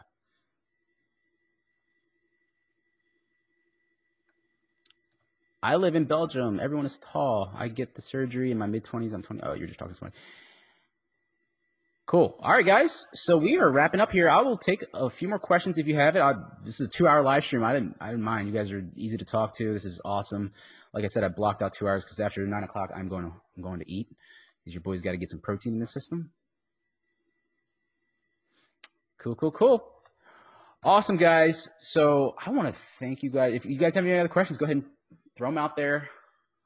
But yeah, next week we're going to have on Limb Lengthening Live, we're going to have an actual limb lengthening patient. He's going to be on here. Camera off, of course. We're not going to reveal any identities or anything like that. But he's going to be here to answer your guys' questions. He's getting lengthening done. I don't remember how far he's in. But get your questions ready for him, because if you want to find out what it's like while a patient's undergoing limb lengthening, you can ask him, okay? So that's what's going to happen next week. And the week after, we're going to have our surgeon back. So it kind of rotates like that. So, you know, I thought this would be cooler because, one, we can engage live. It's not scripted or anything like that. We just have the interviews. You guys have your questions. You can get your actual questions answered on the spot. Yeah, and if you want to ever send them in, I'll actually type the email in here. live@cyborgforlife.com. Yeah, feel free to like send your questions there if you have questions about limb lengthening and stuff like that. And then we'll have them answered on the live. So, but yeah, I want to thank you guys for coming. And yeah, as always, you're in good shape. Thank you for showing up, Thorfen. Thank you, Seppo. Yeah, doing no plans. Cool. Yeah, so guys, I'm going to get ready to wrap up. Let's see. All right, we have a few questions here. So yeah, like I said, I'll stay here. Okay, so is it possible to limb lengthening 4 inches? I'm pretty fit, so will limb lengthening throw off my physique and make my proportion? Yeah, this is kind of like another question. It's going to depend on a lot of things, but yeah. So we're gonna answer that when the surgeon comes back on, because or the proportion expert. But again, that's gonna be like a recorded interview. We don't usually do initial interviews on Limb Lengthening Live. So thanks, guys. I really appreciate you showing up tonight. Thank you for not leaving me alone in this empty building. No, but your boy's about to go eat and crash and then have a good weekend. So yeah, very cool. So you guys have an awesome one. Your boy is out. So thank you guys for showing up for Limb Lengthening Live. And as always, this is Victor from Cyborg for Life, signing out. Have a good one.